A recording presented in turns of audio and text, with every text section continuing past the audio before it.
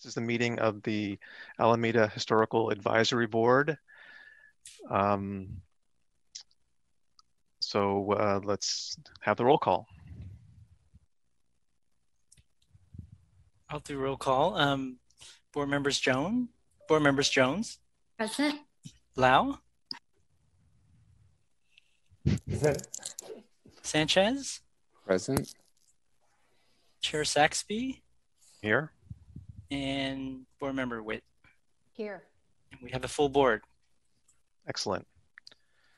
So the first item, or the next item on the agenda, is minutes, item 3. And 3A is the review of the meeting minutes from January 7th.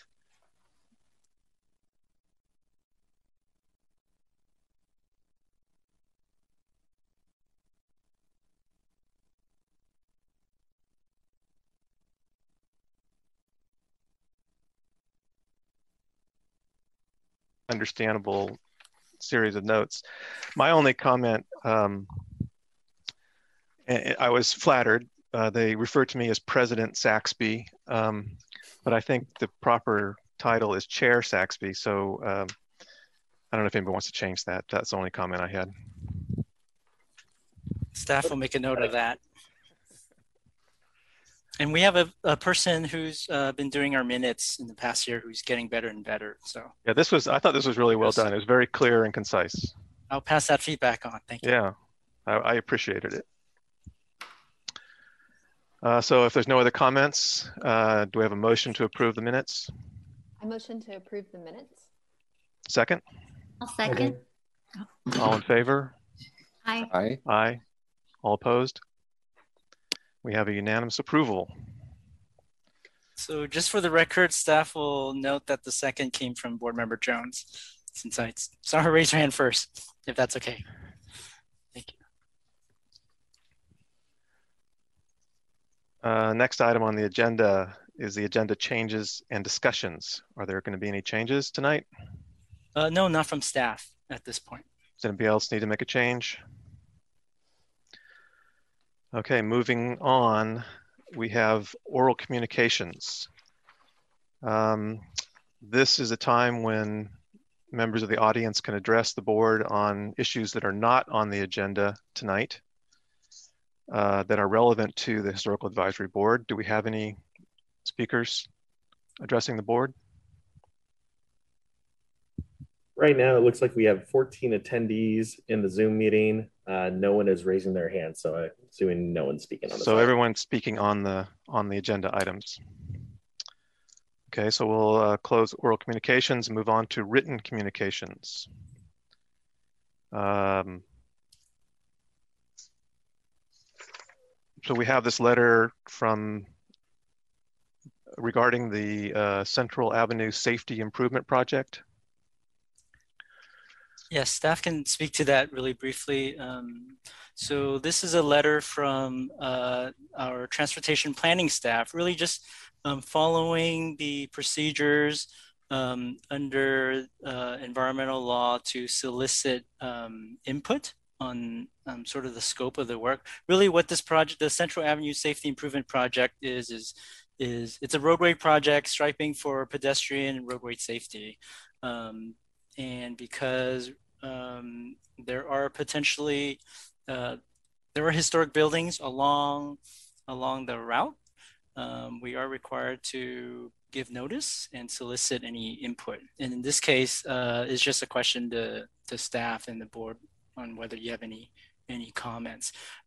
From my understanding of the project, I mean, this is roadway work. It's not going to affect buildings on either side. So there's really, from staff, there is no comment. But if the board wanted to, if you have comments, if you have questions, you can pass them on to us. Does anyone have any comments to make? My question was regarding what impact it would have on the historic properties, but you're clarifying that basically it's all road work. So right.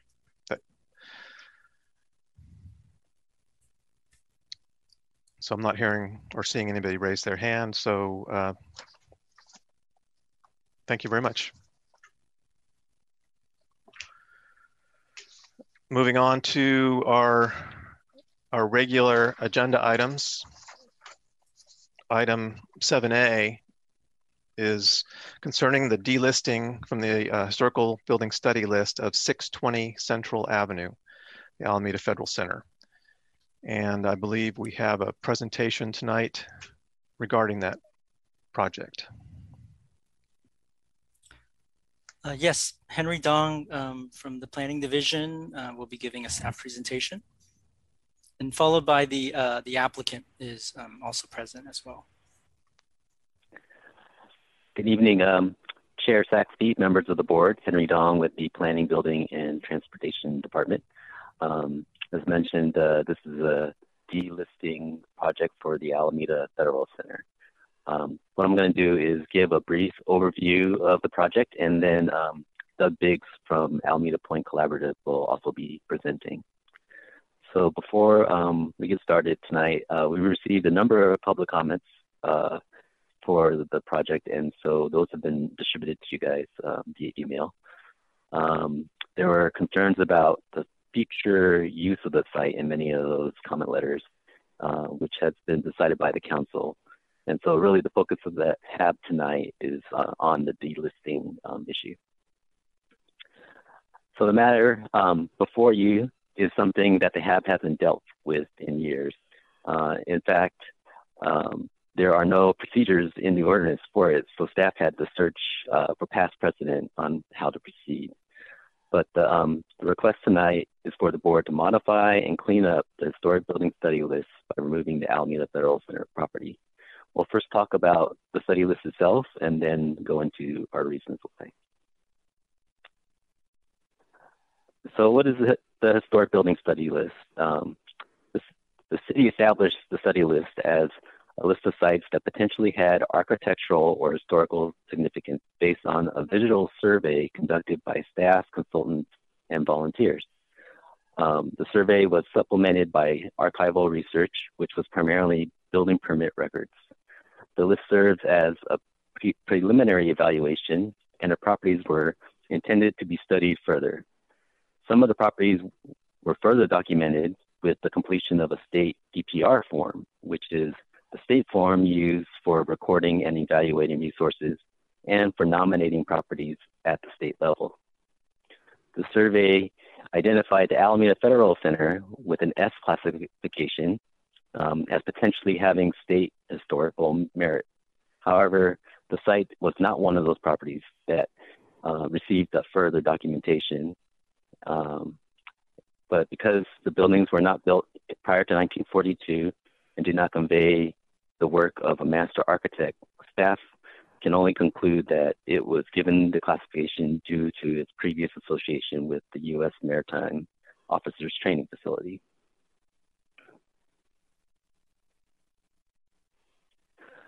So why is staff requesting to remove the site from the study list as a cleanup action? This follows a long sequence of events and court affirmations that led to what staff believes is a cleanup of the study list. In 2017, GSA entered into agreement to convey the property to APC to establish the McKay Wellness Center on the site. In 2018, the City Council approved rezoning of the site to allow for the Wellness Center and adopted an environmental document in compliance with the California Environmental Quality Act, or CEQA. CEQA requires the environmental document to disclose potential impacts from the project, including historical impacts. The council determined that the property was not historic based on information in the environmental document, including a determination by the State Office of Historic Preservation that the property had no historic significance. There were then legal challenges to the validity of the environmental document, which was evaluated and upheld by the court. And in April of 2019, the voters approved a ballot measure affirming the city's rezoning action. And then in July of last year, the City Council upheld a decision by the Planning Board to approve the design review application for rehabilitation of the south building on the site for a senior convalescent home. Based on these recent determinations, staff concluded that the survey listing of the Alameda Federal Center property is no longer accurate and should be delisted from the study list. So now we're going to go through a little bit of background about the site. The site is listed as 620 Central Avenue / Alameda Federal Center, which is actually located down McKay Avenue, away from Central at 1245 McKay. The 7.5 acre site contains the 3.5 acre Alameda Point Collaborative site, APC site, and also the 4 acre Regional Park District site. The surrounding properties have been redeveloped to include residential, commercial, and the regional park. So the Alameda Federal Center site was actually part of a larger 100-acre federal facility developed in 1942 as the U.S. Maritime Officers Training School. The Officers Training Facility operated at the Alameda location from 1943 to 1957 after relocating from the Coast Guard Island. In 61, the federal government sold the majority of the federal facility to the state of California and retained 7.5 acres as the Alameda Federal Center. The site served for a number of government uses, most recently as offices and laboratories for the U.S. Department of Agriculture. In 2011, the federal government consolidated the remaining operations at the federal facility onto the northern 3.5 acres and placed the southern 4 acres for sale. And in 2015, the Regional Park District acquired the southern portion of the site. In 2016, the USDA abandoned its use of the federal buildings on the site. Now I'm going to take a look at a few photos of the buildings on the site. These are mid-century buildings. They are old, but we don't believe these are architectural masterpieces, but we can take a look at them. This is a street view of the building. And then this is a view from the western side of the site, or the opposite of the street. And then these are views of the internal views of the site.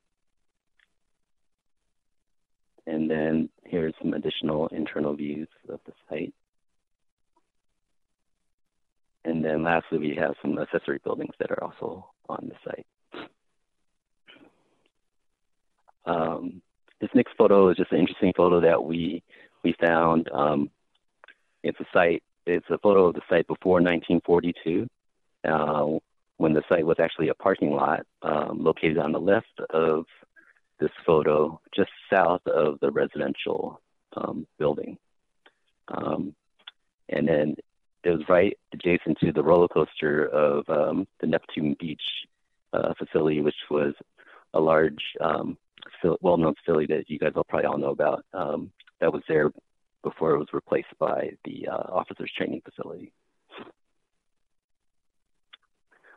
So in summary, the study list is a list of potential historic sites based on the facts available and recent determinations by the state and the council. Staff concludes that the board can make a cleanup action to remove the site from the list. The buildings are not pre-42. They do not come from a Victorian era. They do not embody the work of a master architect. The sites are not architecturally sensitive. The site is not part of the continuity or character of a street or neighborhood, as most of the original 100-acre facility has been redeveloped, which leaves us with whether the site has historic association worthy of preservation. And the environmental document approved by the council includes a determination by the State Office of Historic Preservation that the remaining structures do not convey the special nature of the property's historic maritime training mission. And staff concurs with that determination, and so we're recommending the board delist the Alameda Federal Site. So that concludes staff's presentation. We can take questions, or we can have Doug come up and provide his presentation.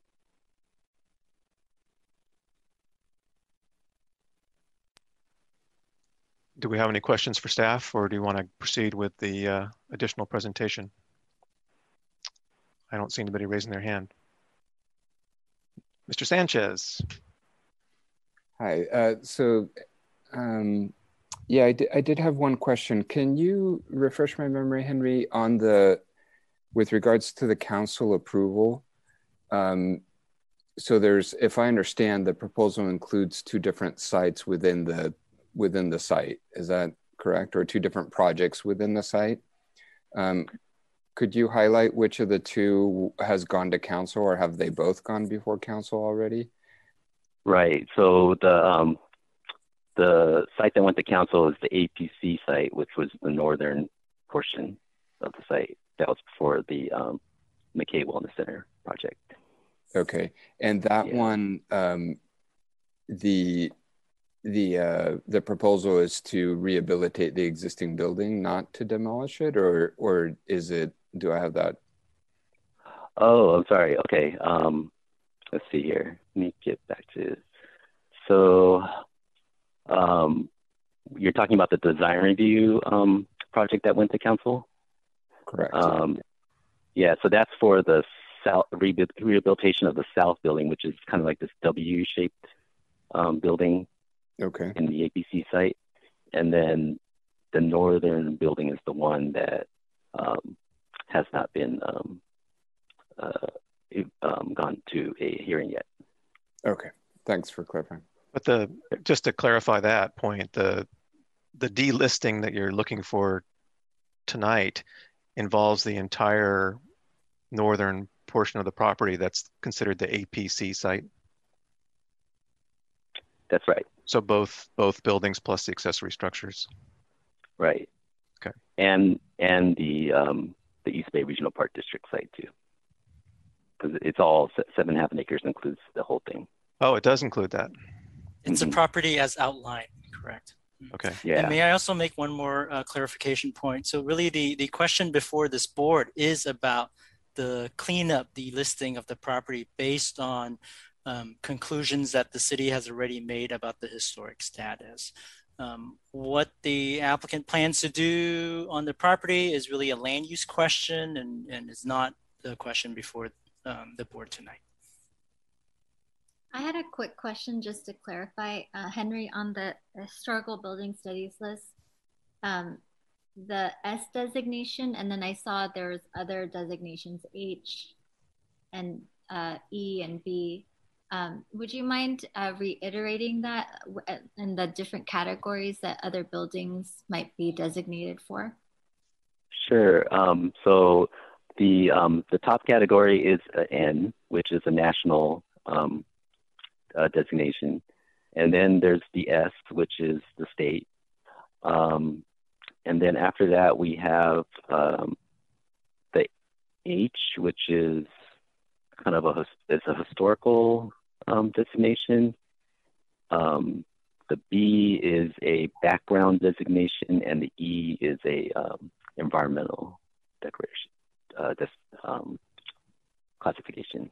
And those different classifications, like, are there different ramifications, or is there like a hierarchy? Like, if it's under the S, the state designation, does that mean, something different than a historical designation, like as far as importance or protection, or?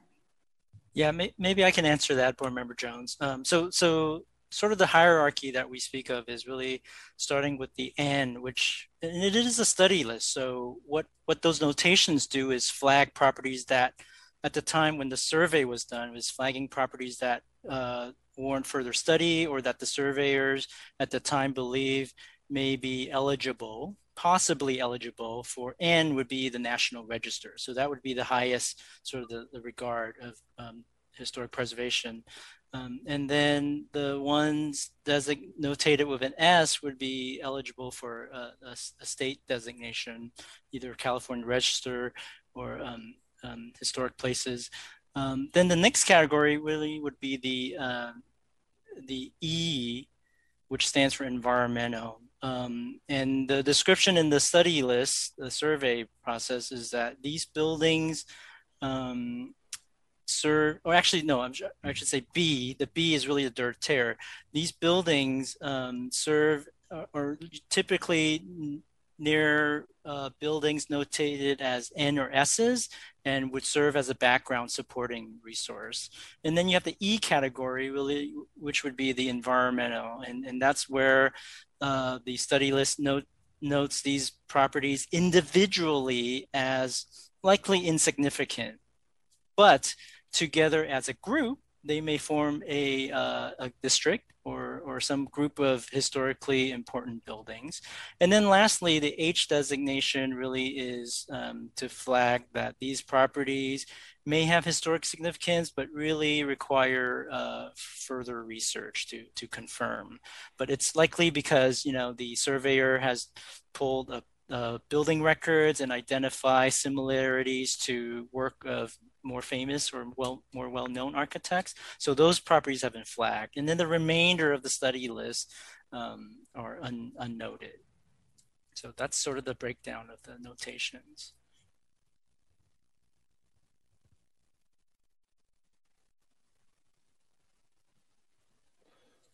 If there's no other questions, shall we proceed with the presentation by Mr. Biggs? Okay, thank you. Good evening. Alan, we also have Chris Ebert, who's our architect. Is he in the room, or do you see him there anywhere? If we could get him up, that would be great. You were calling for Chris? Yes. Chris is, we're talking about Chris Ebert. I do not see him in the attendees list. Okay, well, he was calling in from San Francisco. He may not have made it. That's fine. Good evening, Chair Saxby, members of the Historical Advisory Board and staff. My name is Doug Biggs. I'm the executive director. Oh, I see Tracy Hanna, who's also on our team, has her hand raised. Chris may be coming in under her. Oh, I may have just made there he is. I just got access. I don't know what happened. I'm here. He's here. All right. So I apologize for the confusion. Again, we're here requesting removal of 620 Central from the historic building study list. And it's important to understand that the designation in that study list is not for a single building, it is for the site as a whole. And so consideration of removal has to apply to the site as a whole, not individual buildings. This action is being done in context of a design review application we've submitted for demolition of one of the buildings to build a medical respite facility. And Chris Ebert is here, who's on our design team. And with your permission, I'd like, because this is a question that's come up a little bit, I'd like Chris to touch on, you know, why we came to the decision of demolishing a building and building a new one instead of reusing it. So Chris is with Ankrum Moyson Architecture. They've been doing the design work. And my background is actually the design we have for the new building. Yeah, so you know, it would always be nice to save buildings and be able to reuse them when we can. The use that we want to put this one to, and kind of the way that it's constructed, they don't mesh up super well, and the cost to kind of bring it up to the standards that it would need to be able to support the use in it just isn't. It's not that beautiful enough of a building to be able to justify putting that kind of a cost into it. There are definitely some things that can be salvaged and saved out of the building, and we're going to try and make sure that we do all of that we can. There's some I understand some great the old wood that's in the building can be reclaimed and reused. That's a great resource that can be put to good use. But in terms of trying to incorporate the life safety and the medical and the mechanical and all those things that need to go in to support a health and wellness center, as well as provide for a healing environment and a home-like setting, is that didn't seem compatible with the building as it was there. And so there, a combination of all of those things just added up to it was the better decision to start fresh. So I'm going to run through some quick pictures that talk about a little bit of the history, give you a little broader idea of the history and what's happened to the buildings themselves. Hopefully I can bring up the right one. Let's try this here. My technology skills are not the best. Can everybody see the screen? Okay, great. So we're going to talk about really 4 reasons why we believe the site should be removed from the historic building study list. And that's because the site in its larger context has lost its historical integrity. The individual buildings themselves have been significantly altered. The site is no longer eligible for inclusion on any historic registry. It's been deemed that by the State Office of Historic Preservation. And, you know, there are other more significant structures down there that do memorialize the importances of the history of the site. So let's first talk about loss of integrity of the site as a whole. As Henry said, the site was built in 1942 and operated as a maritime officer training school until 1954. Originally, there were 25 major and minor structures down there. The USDA took over the site and operated it as a testing lab from the early 60s to 2017. By 2003, 17 structures out of the 25 remained.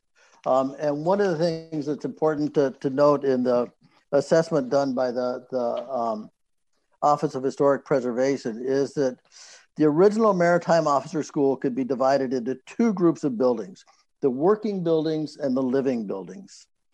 In World War II years, most of the working buildings had a direct relation to the special nature of the school's training mission. Of these structures, by 2003, only 3 buildings remained: the Seamanship Building, the Engineering Building, and the Academic Building. All other buildings that they felt were of direct connection to the World War II activities had already been demolished. By 2007, the academic buildings were gone, and a number of the barracks were also, the living facilities were demolished. So this is where the 100 acres of the Maritime Training Station existed, and it went all the way up to Central, from 6th Street down to Page and out to the water. And, you know, back then, this part of Crown Beach didn't exist. This is a map, and I apologize, but, you know, we're dealing with old documents, but this is a map of the entire site. Here, up here is Webster Street. This is the administration building and administration yard up here. This is the engineering building down here. This is a supply center. This was the infirmary. This is the parade grounds. This is academic buildings here, here, here, and here. This again is more barracks. And this is the Seamanship Building, which is we now call the boathouse. So as of 2007, the only buildings out of all of this that remained that were of interest were the boathouse, the academic buildings here, and this engineering building. All of these had already been torn down, and you'll see that the others start coming down shortly thereafter.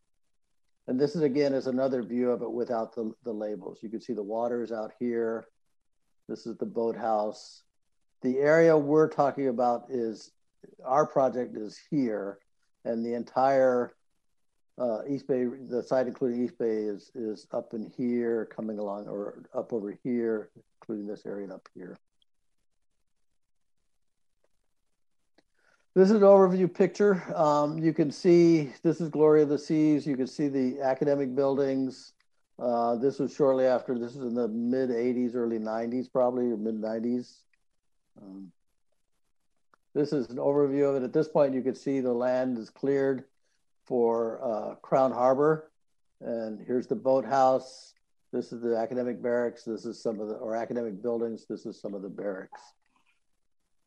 And then later in 2007, you could see that the bottom legs of these barracks have been taken out. And so we now have, this building has been basically cut in half. We have the top parts remaining, this part remaining. This is all bare. These barracks have been taken out. 2 of the 3 barracks here have been taken out. 1 barrack is still there. So this was 2007, which is, you know, the HAB was in operation and looking at issues back then. After 2007, these buildings here, which were the academic buildings, came down. So that's the significant reduction of the site. You went from 100 acres down to 3 acres of buildings now, and, you know, highly reduced number of buildings. with the individual buildings, some of the major alterations that have gone on, this is building 1, and which was the engineering building. It was converted by USDA into a testing facility. And I'm not really going to go into great detail on the interior changes because I think we're interested in the exterior, but I will tell you that the interior has been drastically, substantially altered from open engineering wing or bays to closed up laboratories in a central corridor. So this wall was taken out and all of this ventilation systems were put in here as an alteration. Here in the Central Park, and I know it's a little hard to see, this is actually a cutaway view, and the middle corridor, which was originally, I don't know which one, I think over here shows it the best, but there was nothing here in the middle part, and they put these skylights in.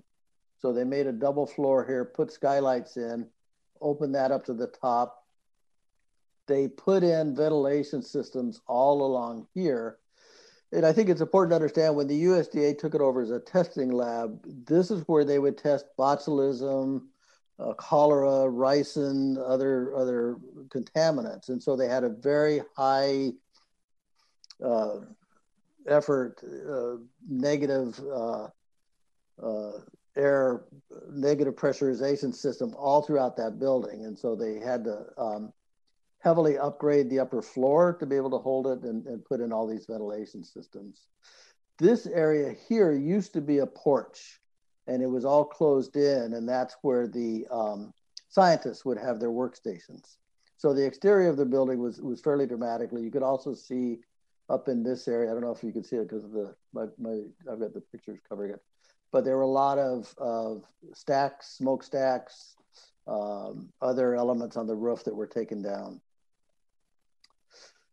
This is the barracks area. And one of the things you can notice is that the original windows all opened at the top and the bottom, and those were all replaced with these windows that don't open up. And a lot of, stairways were installed. And so, as I said, the barracks were cut in half. Let me back up. There were 3 wings coming off. One wing would have come off here, one wing would have come off here, one wing down at the end. When those were taken off, the roof line was cut back here. There was additional equipment put up on the ceiling, on the roof. And then this little office space was created. It was closed in and an office was built there. And you could also see some of the seismic upgrades that were done to keep that up. And again, stairways were put up. So this facade was there wasn't a facade there before. There were these other wings coming off. And so this was greatly changed. This was put in to house an elevator. And you can see that nothing in it matches the surrounding original construction. This is just one example of some of the interior changes that were done. In this room, the floor was cut out and a large lift was put in to carry supplies for testing. What you can't see quite as well, but this clear story up here used to run the length of the building, and it's cut off right here and cut off right here. So only a very small remnant of it was left. So the buildings themselves aren't of a historic nature. They're not significant. You have places like the Eiffel Tower, the Empire State Building. Those are significant buildings in and of by themselves. These barracks are not significant. So you have to ask yourself, well, was the use they were put to significant? And I think you could argue that the Maritime School was a significant site. It helped train captains for the Liberty ships. And there were some important aspects of it. But are the barracks the best way to remember that? And no, they're not even close. There are more significant structures out there that memorialize that history. And one of them, the main one structure, is the Maritime Officers Memorial that is out in the middle of what used to be the parade ground and is now the lawn area at Crab Cove. And that memorializes every officer that went through the school who was killed in World War II. In addition to that, you have what we've talked about as the boathouse, or they call it the seamanship building. And this is an interesting building. We've all walked by it. And this is mocked up as the bridge of a Liberty ship. So if you go upstairs, that's the wheelhouse. It has the wheel. It has the, and I'm saying it wrong, it has the throttle. And trainees would sit up there and practice navigating using that, and practice all the commands and everything. On the roof of this building, they would practice semaphores. So they would have sailors on top of there and other sailors out literally in rowboats out in the bay, and they would practice signaling to each other. This building is outside of the study area. It's outside of, it's a separate entity. It is protected by East Bay Regional Park. And between this and the Maritime Officers Memorial, you really capture the history of this site. Lastly, and not least, you know, it's already been determined that the site is not eligible for listing on any historic registry. Back in 2003, as they were getting ready to tear down the academic buildings and the other barracks, GSA sought a ruling from the State Office of Historic Preservation, and the state office ruled that the Federal Center is not eligible for inclusion on the historic register under any of the criteria established. The property has associations with World War II era training. It has lost considerable integrity of design, material, setting, feeling, and association. So let me stop sharing that, and I'll rush through to conclude my comments. But I do think, you know, I do want to touch a little bit. I know you've gotten a lot of letters in opposition to this request, and I'm not going to address, hopefully I don't need to address with this board, the indefensible argument that any document written by somebody who has died is no longer valid. But let's be honest, the interest in the opposition isn't in preserving the historic structures. The interest is in stopping the project we're undertaking. While proclaiming their love for these buildings, the writers failed to disclose that 2 years ago, each one of them either signed an initiative, worked for and or funded the signature gathering effort, or voted for an initiative to stop our project, tear down the buildings, and convert the site into open space. Where was the interest in historical preservation then? Mr. Rosenthal, a property owner living outside Alameda, who has funded the bulk of the opposition efforts I just mentioned, raises a concern in his letter to you that architectural vestiges of our nation's historic efforts during World War II are rapidly vanishing. Mr. Rosenthal's commercial strip mall now occupies space that was formerly occupied by the administration building, arguably the most important building of the whole site. What has he done on his property to memorialize the loss of that signature building, that vestige? That's been replaced by a laundromat and bobo tea shop, among other stores. Nothing. He doesn't care about the buildings. He cares about what's in them. But your purview and scope is not about the use of the site. It's about whether that site belongs on the study list or not. And I think we've provided ample evidence that due to the loss of site integrity, building integrity, it does not. And in the interest of time, I'll just conclude here and ask that you comply with staff recommendations and approve the resolution that's been provided to you. And I'm available, Chris is available to answer any questions you may have. Thank you very much.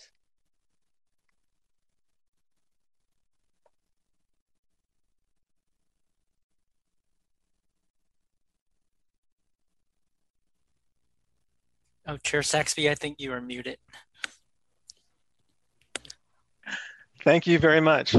What I was starting to say, I think there will be questions. I was just going to ask a little background information. I know Measure A was put before the voters maybe 2019, in the last couple of years. And at that time, the thinking was that these buildings would be rehabilitated for adaptively reused for this purpose that you're proposing, the Wellness Center. And so I'm wondering, you know, what happened? Are we, did we actually look at that as a possibility, or was that studied and thrown out because of the costs? I think the cost was a concern that was raised. How did we get to where we're now looking at delisting these properties and tearing down the buildings? Sure, I'll be glad to answer that. So building one, which was the engineering building, it is the medical respite. From day one has been our intention to tear it down and build a new built-to-purpose medical respite program.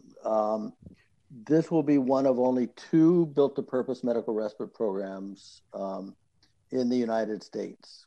All of the others have had to adapt other buildings, and there's always been things that have had to be left out of the project. We have a very unique opportunity to build something that is state-of-the-art, best suited for the clients we're going to be serving.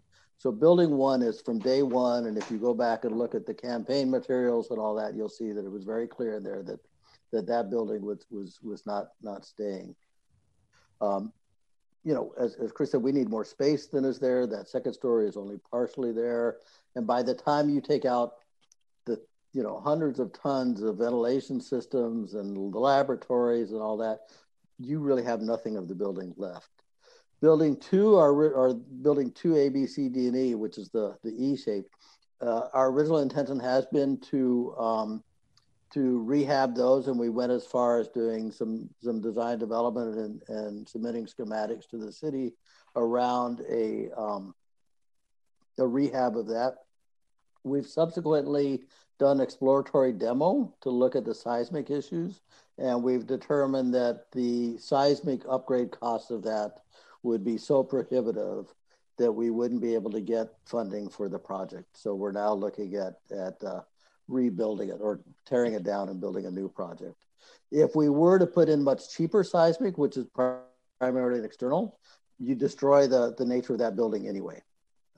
Was the seismic evaluation done based on the historic building code, or was it done on current building code? It was done on current building codes because of the funding we have. We have to keep to that level. Well, these buildings are eligible for historic building code. Yeah, but the historic building codes don't really save you money on the seismic issues with it. Well, there's a reduction in the load capacity that's permitted with the historic building code.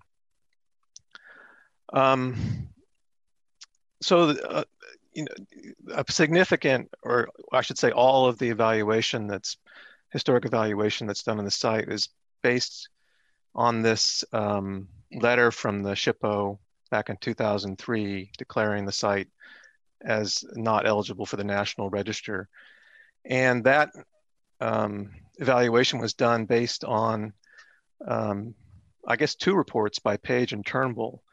And I'm wondering, you know, why we haven't been able to look at those reports and understand what the basis of the thinking was on the State Historic Preservation Officer's part.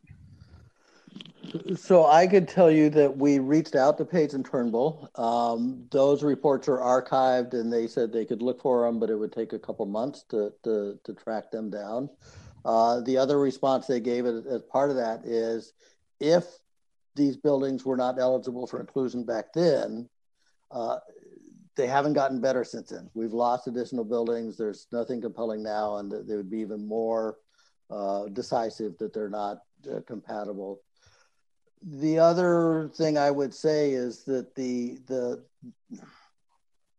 determining agency here isn't Page and Turnbull. It's the State Office of Historic Preservation. They're the ones that make the determinations, and they have. And it's kind of like, to me, it's like an auditor. You don't. When an auditor gives you a report, they're qualified to give you that report.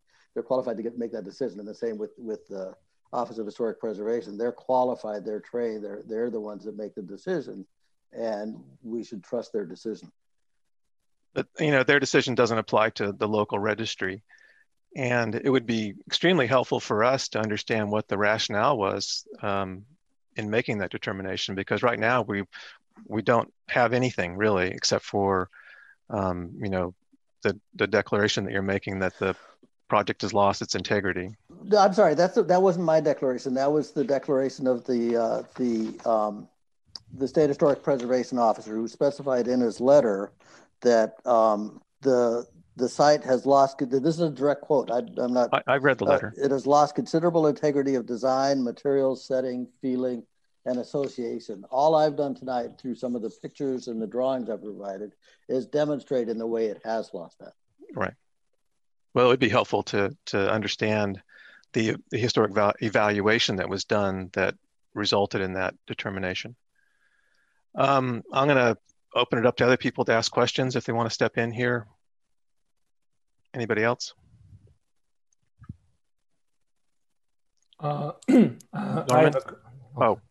Sorry, go ahead, Alvin. I'll go after Alvin.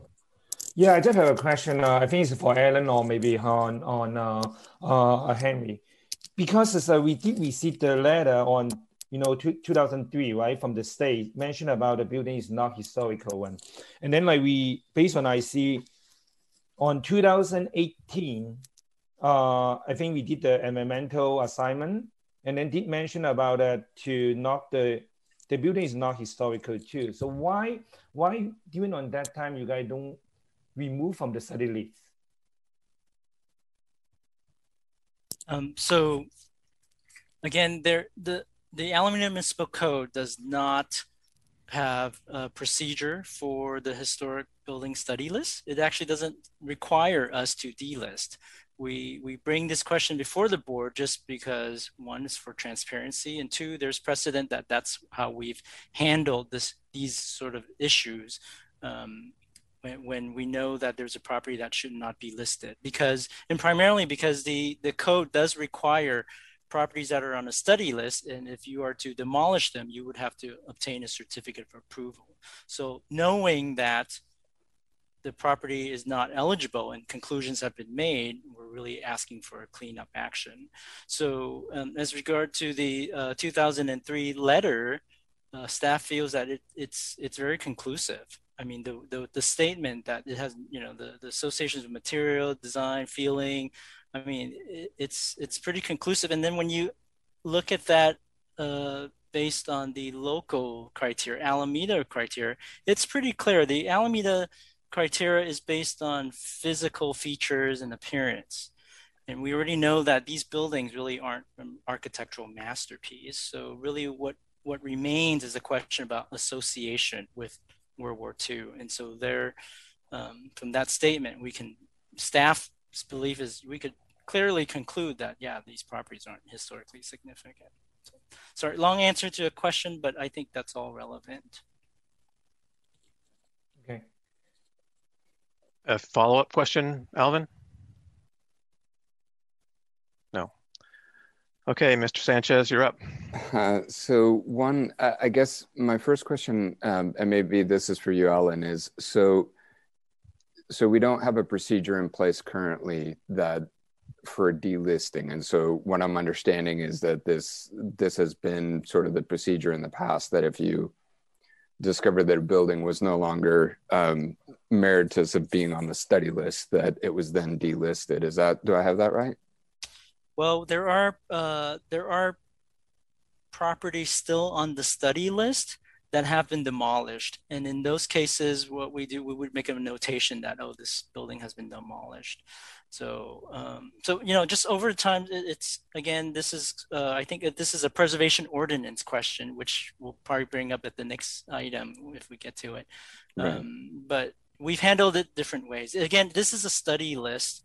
It's a list. It's a list of properties that have been validated as historic, properties that are still up in question, and then also in staff's opinion, a number of properties that are clearly have no merit and are very questionable. So, but we're really asking for this is a cleanup action after some decisions have been made, concluding that the property has been concluding that the property is not historically significant. And that's so I did have two follow-up ones for you, if you don't mind.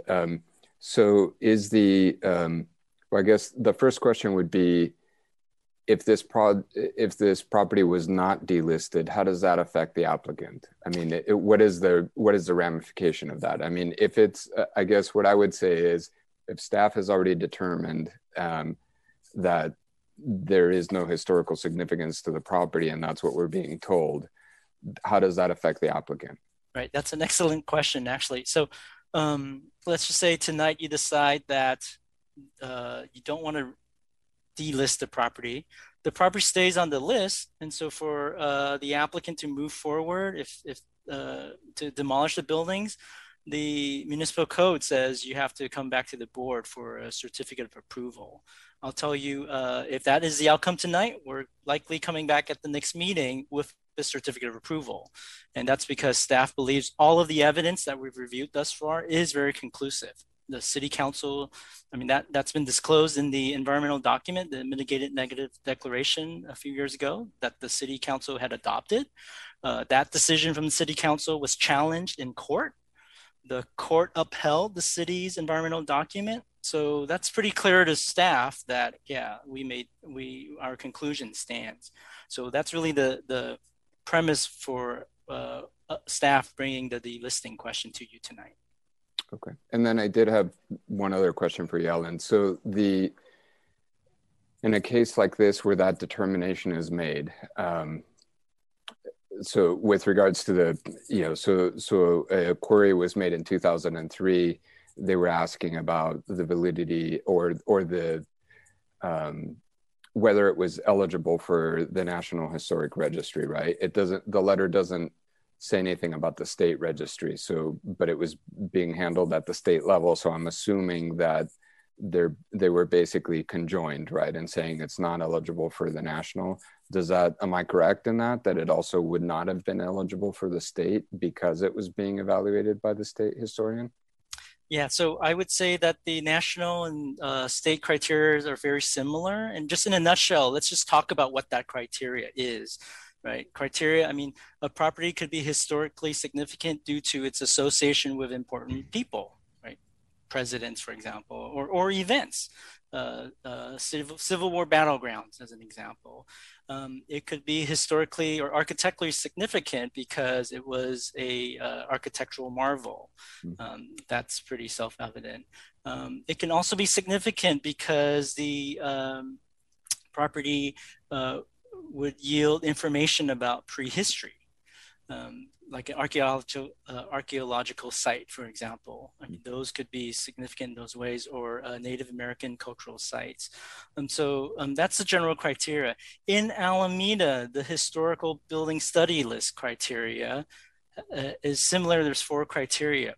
3 of them, I would argue, is based on physical appearance, architectural significance.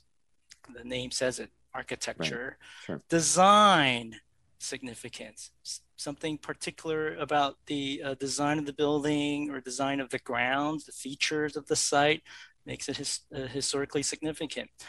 Environmental significance speaks to a theme that you don't just look at the building itself, but you also have to look at how the site or the building relates to its surroundings. Again, to staff, this is a physical attribute. And of the 3, if you think about this building and the presentation that Mr. Biggs gave tonight and with the photographs, I mean, staff would argue that it's clear to us, one, this is not an architectural marvel. There's really nothing spectacular or unique about the building design. Having done design review in Alameda since 2002, I could tell you there are many more buildings in Alameda that exhibit better design features. Number 3, environmental. Well, there's really nothing about the environment that tells you when you visit McKay Ave that this was, the former U.S. maritime site. So really that leaves the question about historical significance. And when we look at historical significance with this property, we know the building was built in 1942. So it's not associated with the major Victorian era of Alameda that's known to describe Alameda building. So we know this is not Victorian era significance. So it really is a question of, is there association with wartime wartime significance, And I think the state's conclusion, I mean, you can say, yes, we relied on a paragraph or one letter, but it is very clear and explicit. There's no longer conveyance of materials, design, feelings, So to us, that's very conclusive. I mean, we don't really need more study or more experts to tell us that's the case, because I mean, again, thinking about that criteria, walking through it, it's clear to staff that 2003 statement from the state is correct. And again, over time, if there is no significance back then, and there's been further alterations made in the intervening years, we can conclude even after, over 15 years that the conclusion has not changed. Okay, and then one last question for you on that front. So if and getting away from this specific site, but because we're going to be talking about the study list.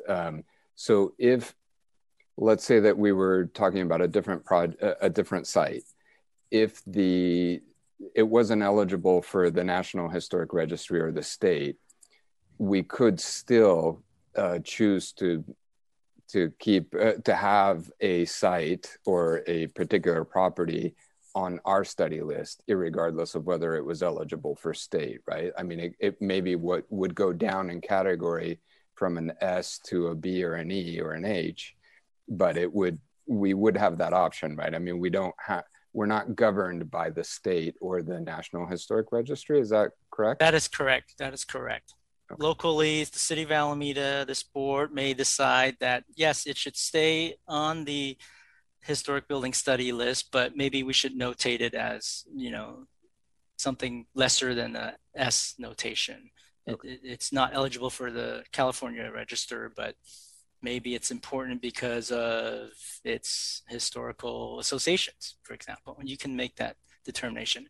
But again, the decision about the study list only affects sort of the process, which the project will have to go through. And by process, I mean whether it needs to come back for a certificate of approval or not. Right. So regardless of the classification, as long as it appears on the list, it still requires the certificate. Correct. Okay.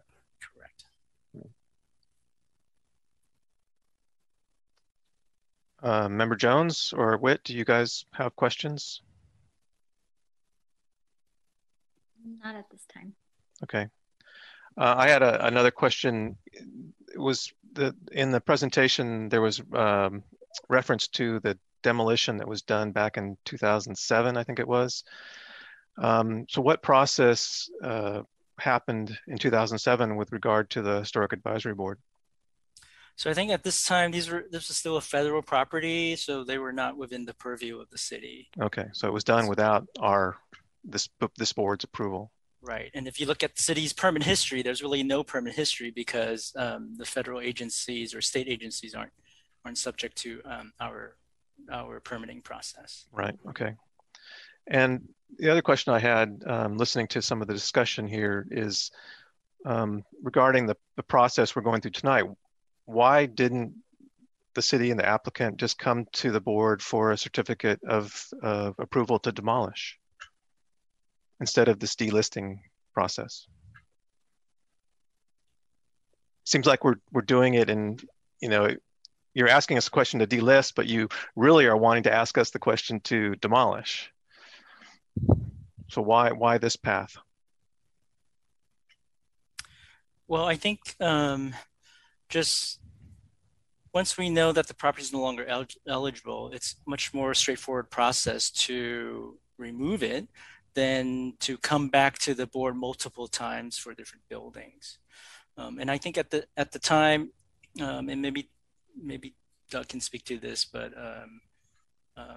again, earlier, we've always known that the north building the engineering building was a building that were to be proposed to be demolished. And it's, I think, only more recently did we the applicant come to the realization that the other building shaped like an E, I forget the name, sorry. Building 2. Building 2 would need to be demolished, so.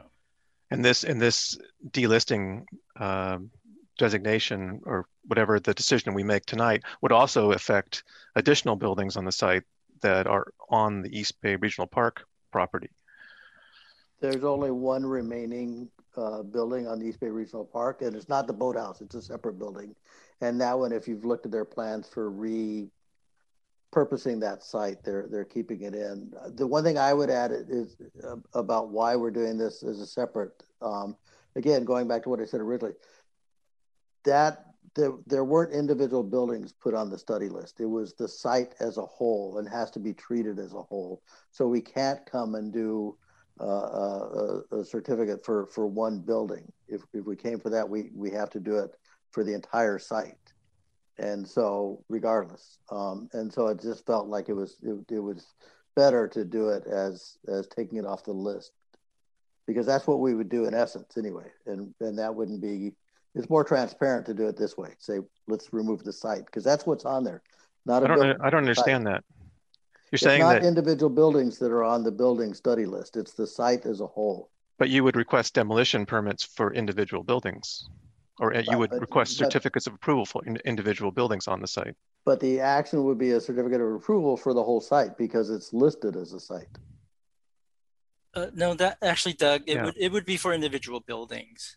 But I think you're right in terms of it would just be more transparent, because the city's already made the conclusion, right, and through the environmental document, that the property is not historic. So to keep it on the list actually raises a lot of procedural questions and kind of down the road. I mean, like what we're doing tonight, right? I mean, we've made the conclusion, but we have to bring it back to the board for delisting it. We see it, staff sees this as really a cleanup action, but yet we're again having the conversation about how we reach that conclusion.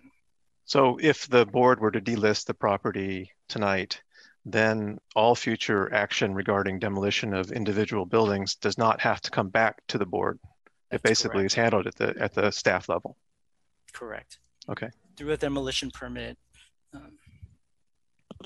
And that would include the East Bay Regional Park portion of the building, or correct, portion of the site. Okay. Correct. Would it include the what is it, boathouse, or the other significant building that you were mentioning with the boathouse is the only significant building left, and that's outside. That's a separate listing. That's a separate listing. Correct. Okay. Are there other questions? Because if there aren't, we're okay. Sorry, Norman. I do have other questions. I'm sorry. So I'm not sure if this one is well. One quick one for you, Alan. So would staff? Again, I'm trying to get my head around the delisting process, right? But could staff request and file an application with HAB to delist the property independently of a project? As part of, because you're saying that this is a cleanup action, right? So my question is, as we go through the study list, if you were to review or come across a project or a site that you saw was on the list that had already been demolished, or that was something like that, would that be something where you at the staff level or as the city could come to us and say, we're requesting that you delist this property? Is that a... Yeah, that's very conceivable. I mean, as I think of the list today, I could think of numerous properties that have already been demolished that yet still remains on the list. Now, a lot of these are more smaller properties, maybe some single family homes or buildings that were demolished many years ago, but they still remain on the list. So as part of a cleanup action, conceivably staff would bring a package of a cleanup action to the board. And really just for transparency, because we do post the list on the website. It is a public document, and from staff's perspective, any changes to it should go through a public process. Okay. So, but a site like this, where there's still existing buildings, but where staff has made the determination that it no longer belongs on the list, it could be I guess I'm trying to understand who can generate a request. I understand property owner can generate a request. My question is, can the staff generate that request? Yes, and actually I would say for the historical building study list, anybody can. There are actually no rules written down in the Alameda Municipal Code related to the study list. Historic monuments, which is really a different subset, there are rules in the preservation ordinance about it. So yeah. Yeah, and so that kind of leads into my next question. There were quite a few comments in the public comments regarding ownership and who was allowed to make such a request. And so I guess that's part of what I was trying to understand is... Yeah, so that's not applicable because we don't have any rules. Okay. Now, I would say typically in an official historic resources inventory that other cities, and when we talk about best practices, and this might be jumping a gun a little bit to our study session, a standard process would be to have a formal historic resources inventory where every property listed has been validated historic. And in that case, you would have clear rules about who may request additions or deletions from the list, and as well as the process involved. Okay. And then the last question I had, Ellen, was there was also a lot of comments regarding pending litigation. So is there pending litigation regarding the site? And if so, could you just clarify what that involves? I'll defer to our city attorney. Sorry, yeah, it's maybe more a question for Shane. Sure, I can explain. So there was one case challenging the mitigated negative declaration, which is the environmental document that was adopted for the project. That case was recently dismissed, and so the mitigated negative declaration has been upheld by a California court, and that's the final holding. There's another pending litigation challenging the city's design review approval in the Superior Court. That is, but filing of a lawsuit really doesn't affect the processing of the project as a whole. Absent a court order, the city should be processing all applications in the normal course of business. Okay, fair enough. So if I understand correctly, what's being challenged is the decision that was made with regards to the design review. That's correct. Which wouldn't be impacted by our action tonight in terms of it wouldn't affect that one way or the other, or it would?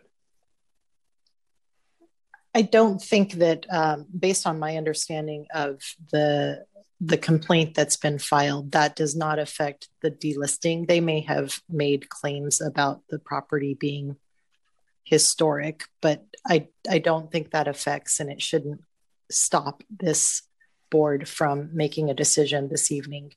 The applicant has applied for delisting and moves forward with the risk that if anything changes due to a court order, that that would affect, if it does affect any subsequent actions by the city, they are taking that risk by moving forward. Thank you. Thank you. Okay, last call for questions. I'm not seeing anybody raise their hand. So at this point, I will close our discussion and we'll open it up for public comment. Right. Ellen, did you have a comment? Oh, so I'd like do we have a count on the number of speakers? Yes, it looks like we have 17 attendees right now, and currently we have 3 hands raised. Our first speaker would be John Healy. So we only have 3 speakers at this time? Now 4. 4. Will people who are going to speak raise their hand so we can kind of get a count on how many people are going to comment?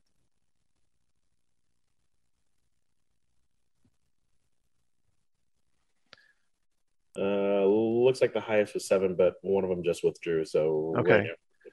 Well, I would like to make the point before we get into this that we're not really here to discuss the use of the site, the support or opposition to the proposed wellness center is not on the agenda tonight. We are talking about the delisting of this property only. So if you're here to support or oppose the wellness center, you're in the wrong place. So I'd prefer not to hear those comments. And if you're here to comment on the delisting of the property, then I think I would appreciate everybody trying to be brief and not sort of repeat the same things over and over again. And if you hear something that's already been said and you agree with it, you could simply say that you agree with the point that's been previously made, just in the interest of everyone's time, let's try to be concise with our comments. And if we have 6 speakers, I think we can allow maybe 2 minutes per speaker. That'll give us 12 minutes of comments. How does that sound? Okay, so let's get started. All right, the first speaker is John Healy.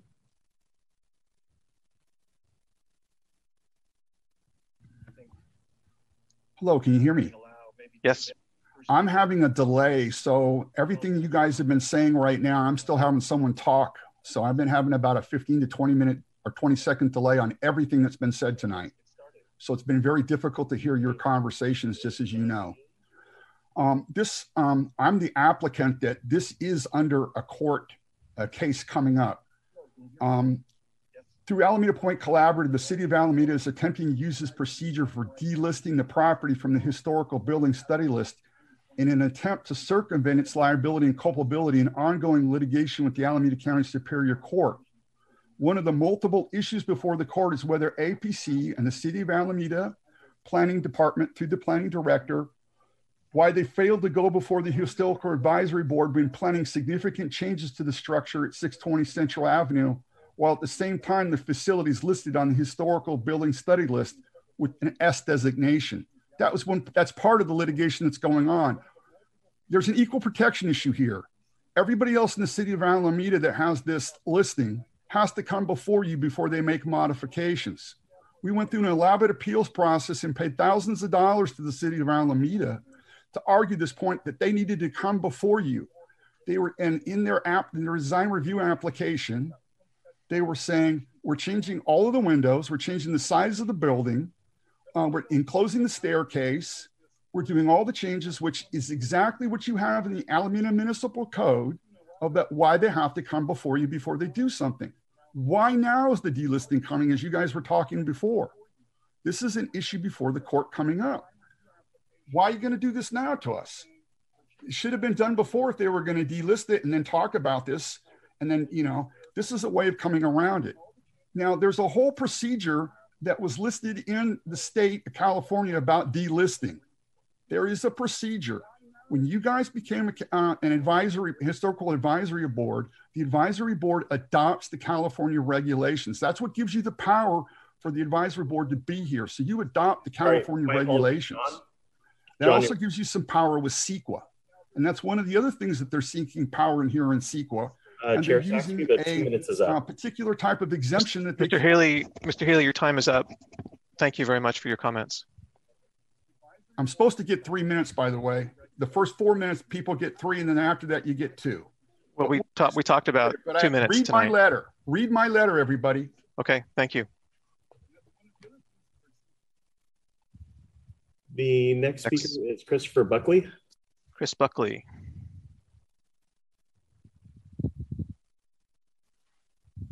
Mr. Buckley, you're muted. Can you hear me? Yes. Thank you. Christopher Buckley with the Alameda Architectural Preservation Society. We sent you a letter and many of the points in the letter have already been discussed already. So I'm not going to go, I'll try to avoid going into detail. The main recommendation in the letter was that the HAB defer consideration of the proposed delisting until adequate documentation is made available to allow the HAB to make its decision on the proposed delisting. And some of that documentation that's been presented at this meeting is very helpful because that was not present with the staff report.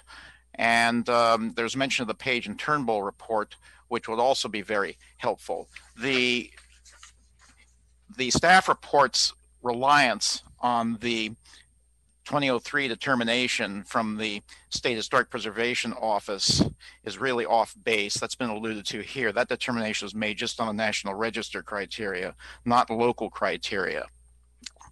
And the board seems to recognize that. So the category of significance that if this still has any eligibility for the study list, it would be under the historical significance category that staff alluded to.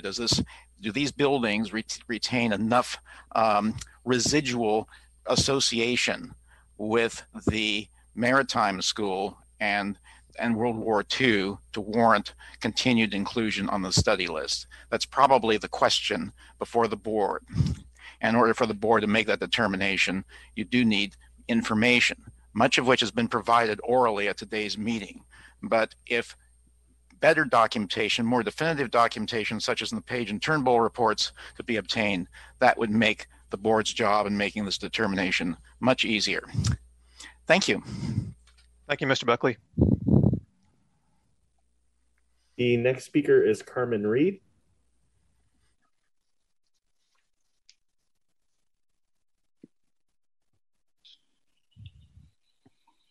Good evening, Historical Advisory Board members. Thank you for the opportunity to submit a public comment. I object to the proposal for the federal property at 620 Central Avenue to be delisted from the Historical Advisory Board study list. Alameda Point Collaborative is not eligible to apply for delisting the property as a leasee under 3 Alameda municipal codes that clearly reference the involvement of the owner in the process. Alameda Point Collaborative's historical evaluation is also non-compliant. The evaluation is required to be initiated by a state historian submitted within 5 years. The submitted letter is from 2003, and it was initiated by the GSA, not the state. According to the California Register of Historical Resources, the process of evaluation is supposed to be initiated by a state historian, not the other way around.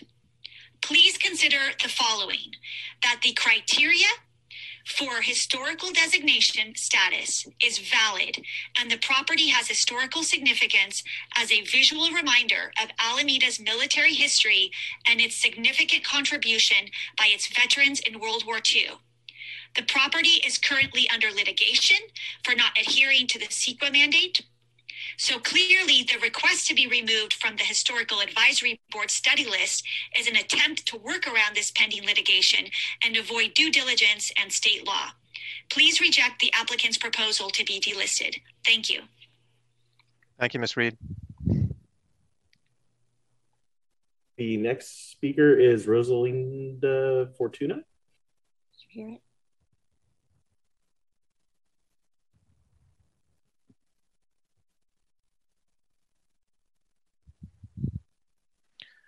Ms. Fortuna, you're muted. Yes, this is Henry.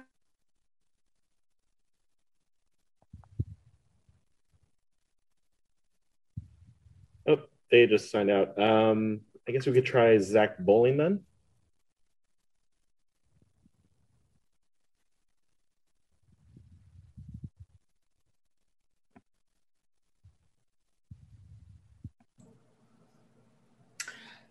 Hi there. Yeah, I wanted to speak in support of staff's recommendation and delisting this property.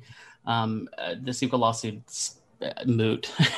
And I think the previous speakers are the same group that is just trying to relitigate the, or to have the vote over again. As a board, your duty here is to evaluate what you have before you and not all of these distractions being raised to try to stop this project. Thank you. Thank you, Mr. Bowling. The next speaker is Harvey Rosenthal.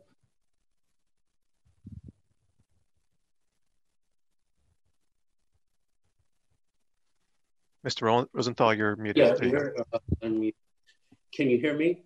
Yes, we can. Okay, great. First, I thank Mr. Biggs for introducing me as the greedy property owner who has the adjacent property, and for letting me know also that that my property was part of the Maritime School, which I did not know. I purchased the property when it was a shopping center already, and so I appreciate Mr. Biggs informing me about that. A couple of things. I mean, the correspondence between the GSA and the State Office of Historic Preservation references these reports, which are missing, from 1996. 25 years ago.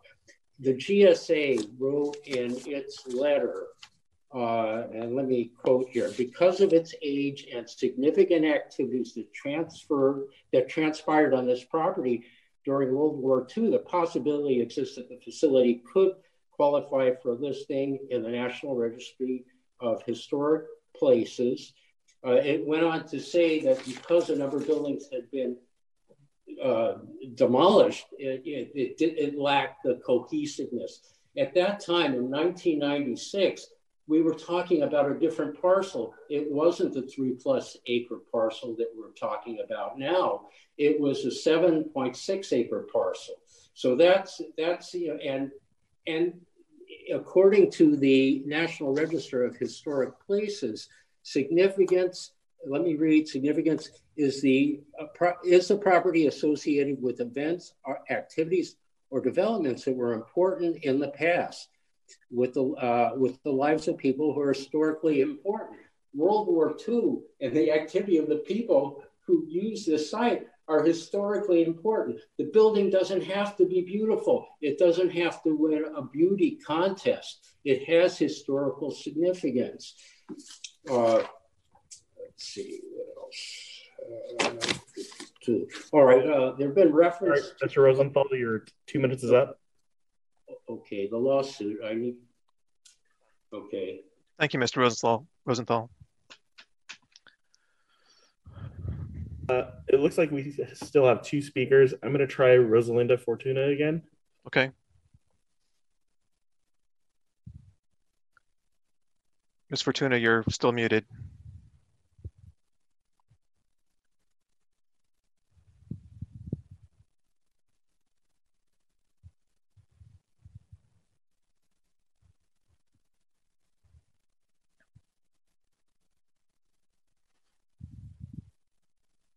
Maybe we should move on. Okay. The next speaker will be Margaret Hall then. Oh. Ms. Fortuna, are you Yes. ready to speak? Yes, I am. Okay. We can hear you, so good. Please go ahead.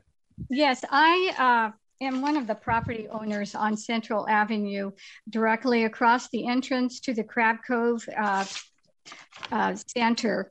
And my father, who is 96-year-old, he's a military veteran for 21 years, and he served in the military. He believes that these buildings should be preserved and as a remembrance of Alameda's long military history. We have a neighbor that on Central Avenue that was denied demolishing the storefront in front of his building so that he can have access for a garage. And that storefront is not a masterpiece of architecture. And he was denied, and this storefront building has less significance than the buildings on McKay Avenue, the 620 Central Avenue. So I believe that the historical board should give each citizen an opportunity equally and to allow the demolition of these buildings would not be equal protection of all the property owners, just by example of this one neighbor of mine. I think that if you allow this to be done, they're going to, Alameda Point Collaborative will be able to build numerous stories in this old established neighborhood, and that would deteriorate, it would not coincide with the surrounding buildings and the residential uses around this property. Apologies, 2 minutes is up there. Okay, thank you. Thank you, Ms. Fortuna. And the last speaker is Margaret Hall.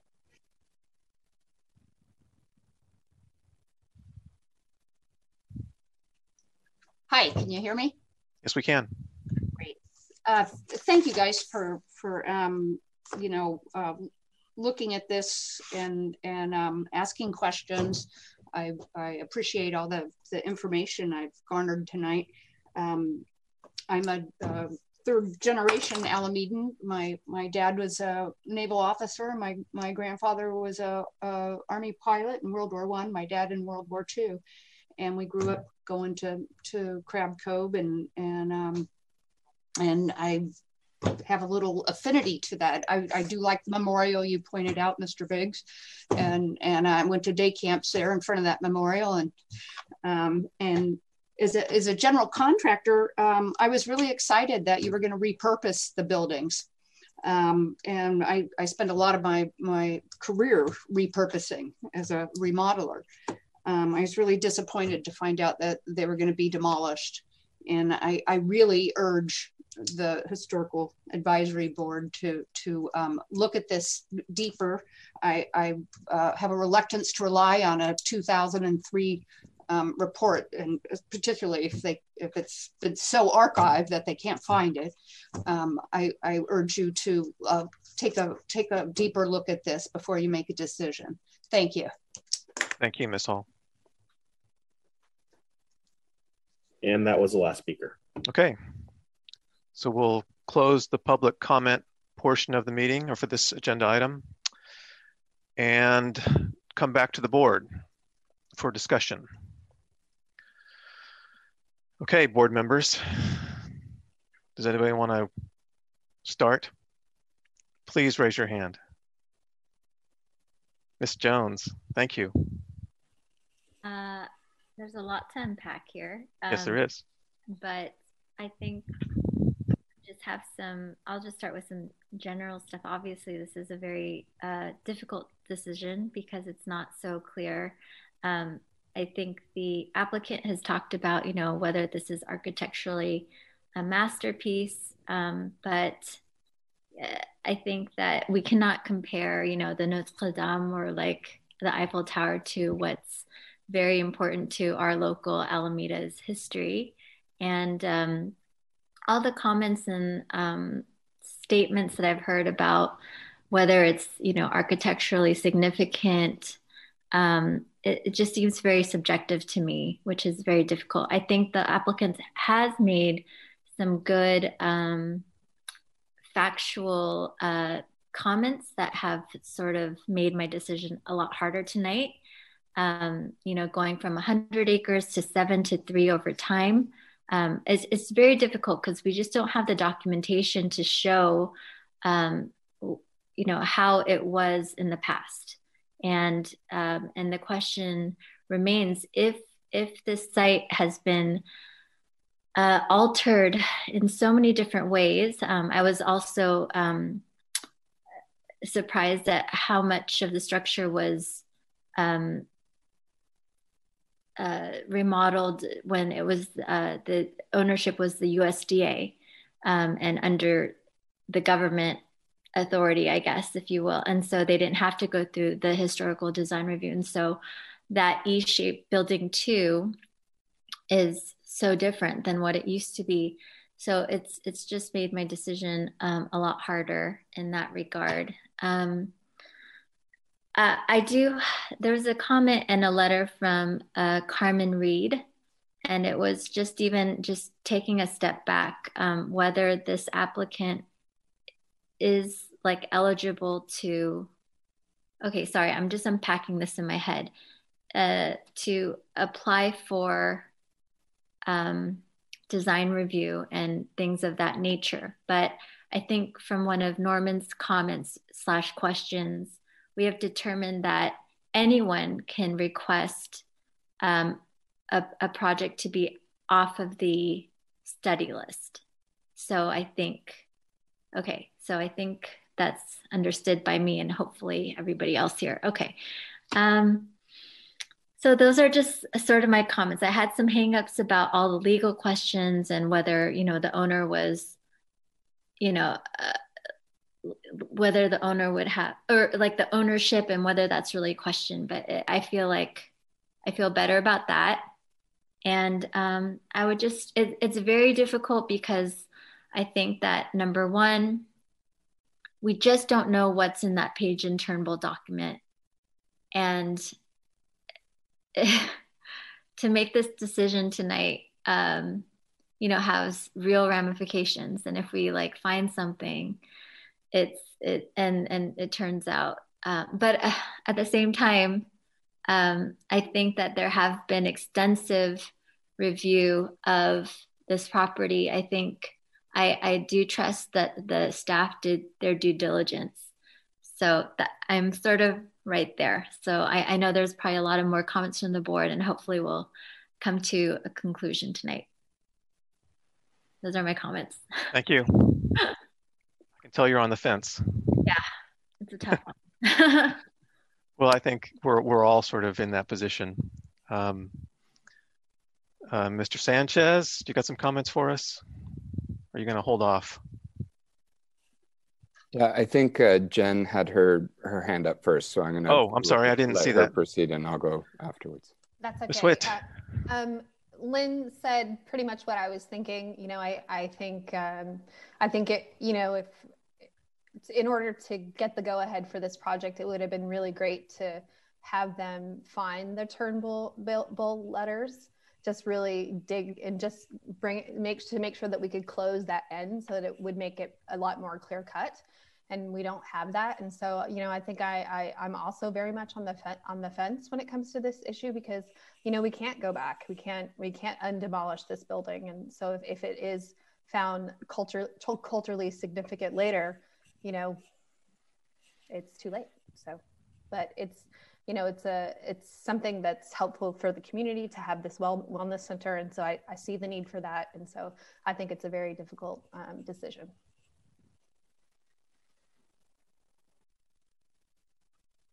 Okay, Mr. Sanchez, I think you're up. Thank you. Yeah, I think we're all sort of struggling with with the fact that there is a lot of information in order for us to reach a decision, and I think that, I guess, part of what Chair Saxby mentioned, and I'd like to reiterate that, is that as I was reading through the staff report in the application, I had to keep reminding myself that really what we are being tasked with is purely to make a decision about whether this site belongs on the historic study list or does not. We're not here to pass judgment on the validity of the applicant's proposal for the site. We're really here to evaluate the historic merit of the building and whether it belongs on the list. And so for me, I guess I find it difficult because I think that we have a wonderful staff and I trust them implicitly. However, I feel like there's three things that I would love to have to feel more comfortable making a decision either way. One is the original documentation that was used to place the site on the study list. So in other words, I don't know what type of records we have and what led to the determination of this site being placed on the list to begin with. But that it seems to me like the supporting documentation from the 1978 survey would be helpful. The Turnbull report would also be helpful. And I think just that, as we've had with previous sites where there's some historical significance, but I keep thinking of the Shipways project, right? We were given a tour, we were given a presentation, we were informed way ahead of our hearing, and I felt like I came to that hearing much better prepared to make a determination on that project.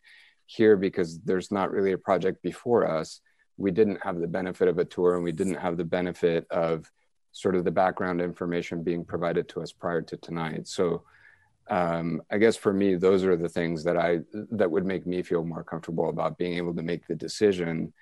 And in general, I guess I would lean towards a continuance rather than a decision whether to accept or reject the application to delist. I would prefer, if possible, to have to have that information provided to us and to be able to make that determination at a future board meeting once we've had a chance to review it.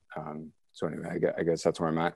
One last point. I think with regards to the age of the documentations, I'm not as concerned about when the letter was written, purely because, I mean, our list was composed in 1978, right? And so that goes way further back than the 2003 letter. So for me, the dates of when these things actually happened, they're significant only from the standpoint that a lot of changes may have occurred from now until then.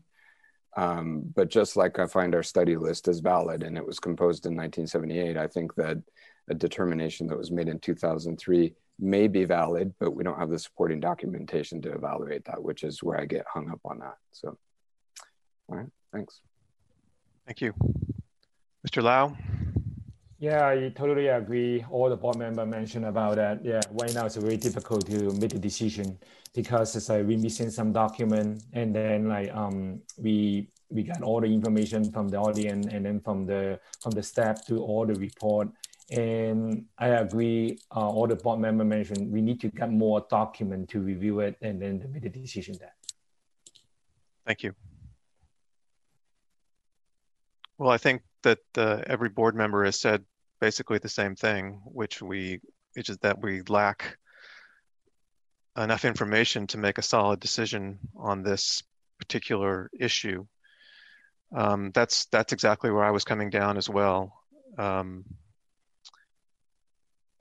you know, it's really particularly difficult knowing that, you know, our decision to delist the property is, you know, in effect, the decision to demolish the buildings.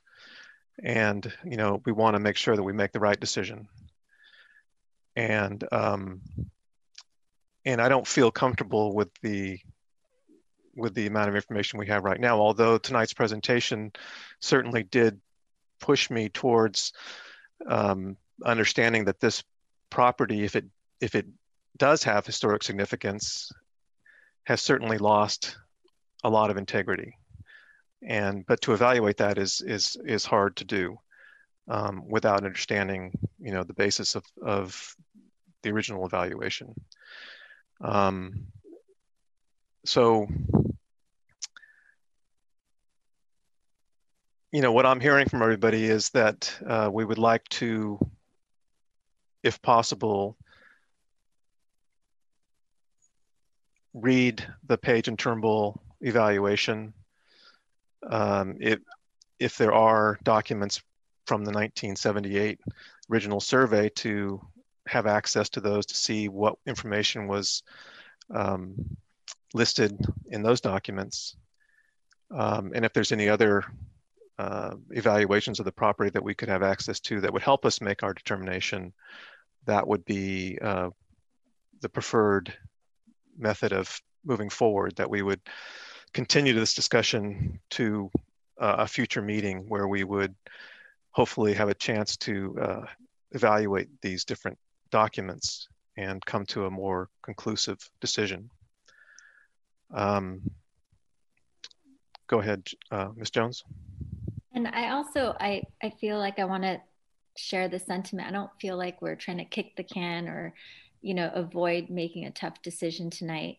I want to ask Alan and the staff, you know, besides the Page and Turnbull documents, I'm sure you guys have, you know, searched and made sure that we got as much information for tonight's meeting as possible, just so that we're all on the same page. Is that really the only documentation out there that we're sort of, that was mentioned? And then also number two, it's difficult, but just realizing that this whole time the USDA had made those changes over a very long, extended time without any oversight from our local historical advisory board. That was sort of like a light bulb for me. And that was since the 60s. So, you know, it was not much time from 42 to 56. And then USD gets the building, and then from the 1960s does what it needs to do to, you know, like Mr. Biggs had mentioned, you know, the negative pressure system, all those things that he had mentioned in his presentation. I think that for that to just kind of settle in with me, because I think it really does make a difference. I think subjectively, as a local Alamedan walking through that area, you do get a sense of historicity. So it is a very subjective thing. I totally understand Miss Hall's comments about, you know, her father and just like having generations of Alamedans like see that site and get that sense of history. But I think that from our historical advisory board's point of view, we have certain standards that we think about as far as scale and how much of the original landscape has actually shifted. So I think to get to a better decision, we need to sort of get there. So what are we waiting on as far as more documentation in the future? Is there? Mr. Taff? Kind of just chime in and answer that question. Yeah, I was actually wanting to ask the board for some clarification in terms of specifically what sort of documentation you're looking for. I mean, I know a lot of people are referencing the 1996 Page and Turnbull report. You hear Page and Turnbull, a reputable historic, architectural firm, and you might automatically think, oh, there's probably a lot of comprehensive documentation analysis done. We don't know that. I mean, that document has never been available for the city. I believe the applicant has reached out to Page and Turnbull to see if that document is available, and it's not readily available. But other than focusing and being fixated on this document, I much rather the board think about what specifically would compel you to come to a conclusion. What piece of information or statements would compel you to the conclusion that you need? For staff, I will tell you and reiterate that the statement and understanding, having gone through the criteria, I don't want to repeat what I described earlier in terms of even the local Alameda study list criteria, the architecture, environmental design, historic significance. We know the issue is historic significance.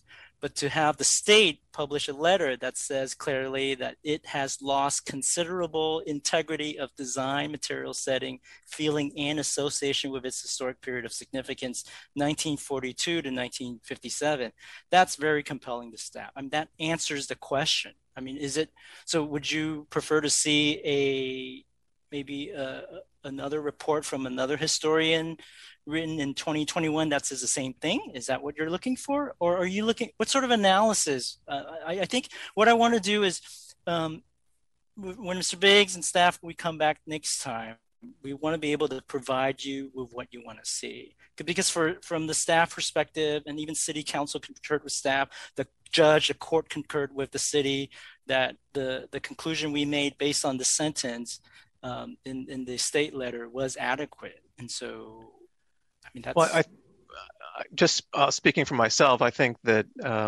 we've been given conclusions. We haven't been given the backup and the support for those conclusions.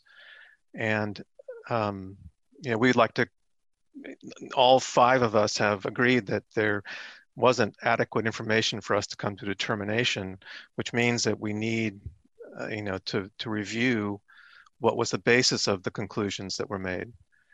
And I know, it's hinted at in the letter from the state that, Page and Turnbull seemed to think that there was historic significance to the site. And then the state's conclusion was that it had lost its integrity.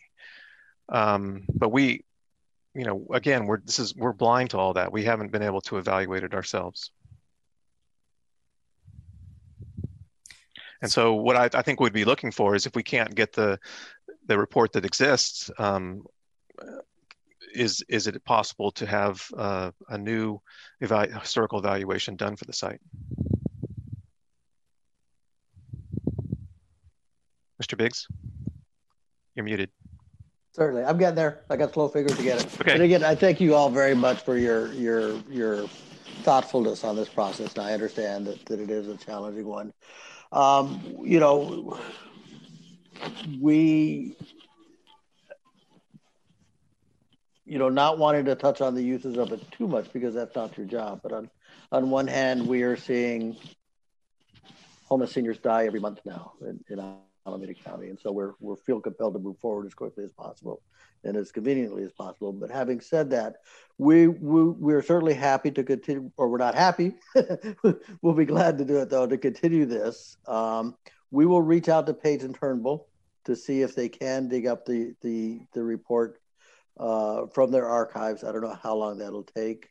In lieu of that, if they can't, we will have them come in and review exactly the same documents I showed tonight and the site itself, and they can do an updated determination based on that. I would imagine. We cannot be held responsible for how the list was put together, and we shouldn't be held responsible for that. For all we know, somebody could have just put any address they wanted to on that study list, or they could have studied it. We don't know. We don't know what documentation there is. So I would not want this process held up because of how something got put on the study list. Let's all agree that it was put on a study list for a reason. Now we need to determine if it needs to come off. I'm happy Mr. Saxby came out for a site visit. I'm happy to host a site visit again. It's challenging in the pandemic, but I'm happy to host a site visit of any other member that would like to come out as well. Yeah, I think, Mr. Biggs, that would be helpful just to help educate us a little bit. I think to answer Alan's question about sort of what documentation. So Alan, I don't know if there's any documentation when the study list was put together that shows the logic behind or the justification behind listing a property. Because what I'm getting the sense is that there's a progression of that there was a site that was deemed historic, and it had to do because of the overall site and sort of all of the buildings that comprised the site originally, and that over time has changed. And I think that the staff report doesn't sort of give us any documentation to show us that progression from when it was first listed. So it's all described to us. But we don't have anything to sort of lean on to be able to evaluate it. And so since this is something that we're being asked to do for the first time as a board, all of us, I don't think any of us has participated in delisting. I think you sense our hesitation to just sort of, again, not for lack of trust of staff, but for us to just jump in and say, okay, yes, we're going to do this because we understand it. I think for staff, given your expertise and your clarity, it makes a ton of sense to you that letter is a very clear indication that there is no longer historical merit. I guess to me, it's not as clearly apparent. And so that's really what we're asking for, is a little bit of added documentation. And so just to list again, the ones that I mentioned was, I think a site tour would be extremely helpful. I think the exhibits that Mr. Biggs showed tonight would also be helpful. If there's any documentation for the original study list pertaining to this site, and then obviously the Turnbull report. And again, just because it's used as the justification for the determination that was made in that correspondence, again, for us, we just don't have any knowledge of it, and we don't have any, we've never had the benefit of being able to read it for ourselves. And so I guess that's what we're looking for.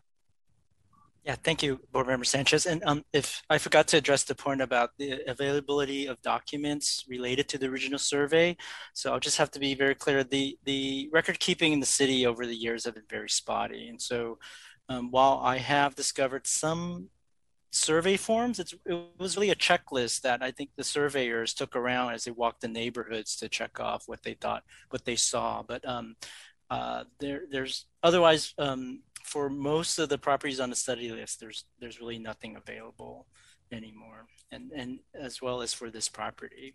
I think Henry mentioned earlier in his presentation that certain properties that clearly have historic significance, those have been documented under state issued DPR forms. And so those are actually going through a formal archive process with the state, and it's stored at at like Sonoma State University in the information center there. But otherwise, for this property, all there is just a numbered list that you saw on one of the slides earlier.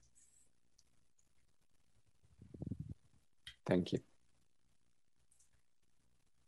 Okay, so do we have a motion to make on this particular agenda item? Is anybody willing to step up and kind of summarize? You want me to go ahead and make the motion? Tom, I'll be happy to if you like.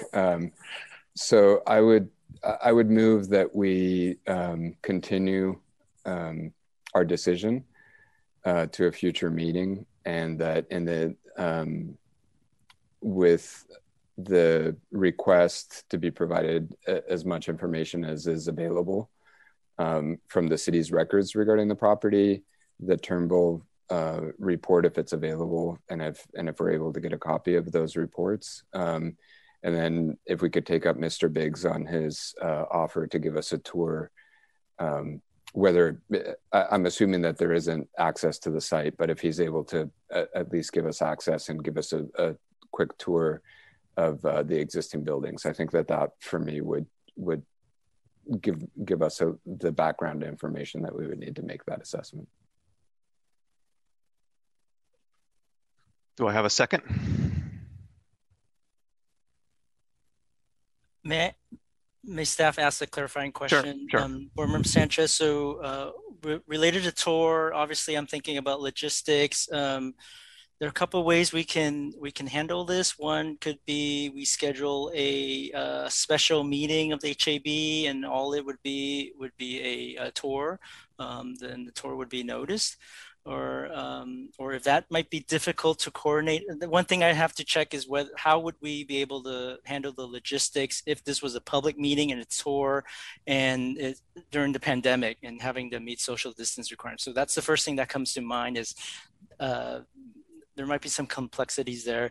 Another way to handle it might be just like how Chair Saxby had toured the property with the applicant. We can also make arrangements where you individually tour the facility with the applicant. And that might be the other alternative. I just don't know. It's something I would have to check on if we were to do a public HAB meeting that involved a tour of the site, and how do we maintain social distance requirements. Could we possibly do it in pairs where 2 members of the HAB tour at a time? And would that be acceptable without a public notice, or does that have to be noticed? That would not require. I see the city attorney nodding her head. I'll let her chime in. She might. Oh yeah, I think touring in pairs is fine. You're not quorum, so that would be acceptable. Okay. If you could coordinate. I've already seen the site, so that would just mean Mr. Biggs accommodating 2 meetings if we can coordinate our schedules, or 2 separate tours. And that would be fine with us. Okay. And then may staff also ask this question maybe of Mr. Biggs, if there are members of the public who are tuning in tonight who would be interested in a tour, maybe they could contact staff and maybe we can make that arrangement with you. Would that be? Yeah, there's a couple ways we could do it. We could make an arrangement to do an additional tour of the public, or we could do a video tour separately and post that. That may be the safest way. Okay. Thank you. So back to Mr. Sanchez's motion. Do we have a second? I'll second that motion. Okay. So we can take a vote. All in favor of deferring this issue to another meeting, or the decision to another meeting? All in favor? Aye. All opposed? None opposed. So we have. So that's a unanimous decision. We have a unanimous decision to continue this discussion on the Alameda Federal Center. And hopefully, we can get some information relatively soon, additional information relatively soon to help us make this decision. Great. Thank you very much.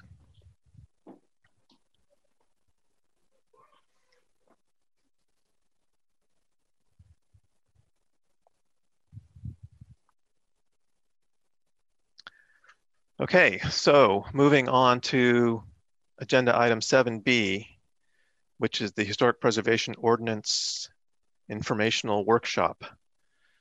So Alan, you're going to be leading this discussion. What are your thoughts on? Yes, so I have a just kind of brief slideshow to guide us through the discussions. And if I can have permission to share my screen, I'll do that. You should have permission. Okay, thank you. Does anybody, you want to take a brief break before we jump into this? I'm sorry that we started, but does anybody need a break?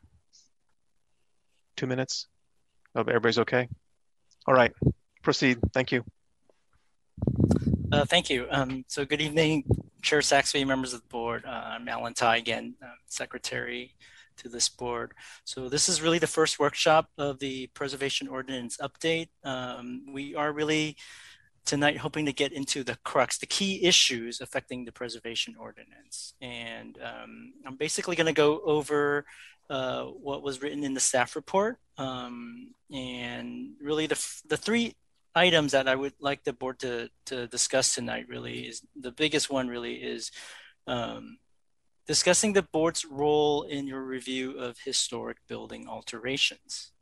And I think that discussion would really inform how we come up with our definitions. And if you recall in the previous meetings, there's been a lot of discussion about having to redefine demolition, what demolition means. And the importance of that is because the definition of demolition currently is the threshold that determines whether a project comes before this board for review or not.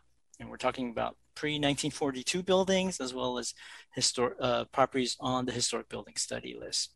And so lastly, what I'd like to talk to the board about is the issue of the study list itself. And the issue we just talked about with the McKay Wellness Center site, the Alameda Federal Center site is exactly one of the issues that I think we need to address when we talk about the study list in terms of processes. How we need to establish a formal process for additions, deletions. How do those processes work?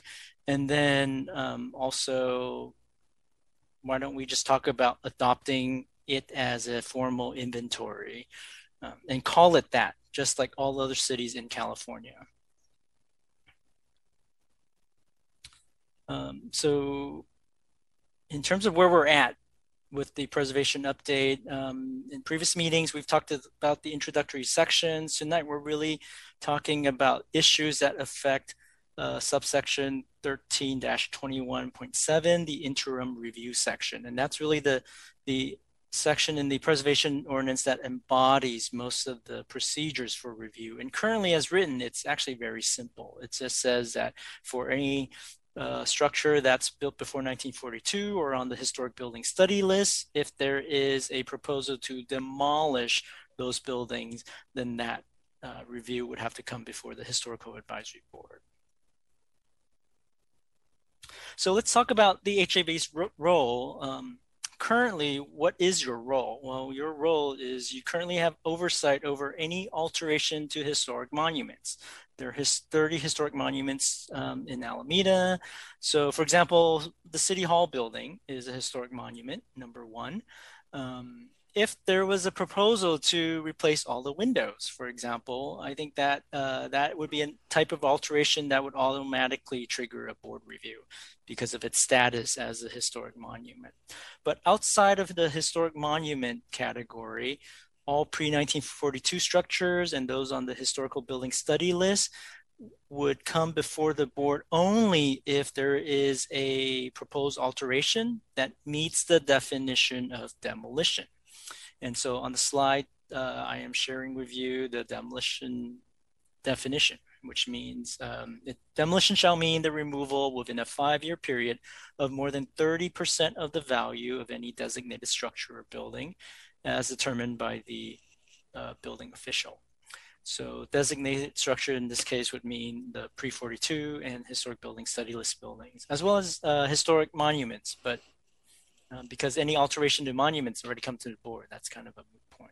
So, I mean, I would say over the years, this definition has been effective in deterring some very drastic changes to mostly single family homes. I mean, the bulk of resources on the historic building study list are single family homes. So that has been a good deterrent, but there are also times where you would see additions, for example, that are able to stay under the 30% threshold, but still involve a major, what would be considered a major change to the envelope of the building that somebody might say affects its appearance. But anyway, in a nutshell, this is really your current role. This is the authority that the current preservation ordinance gives you.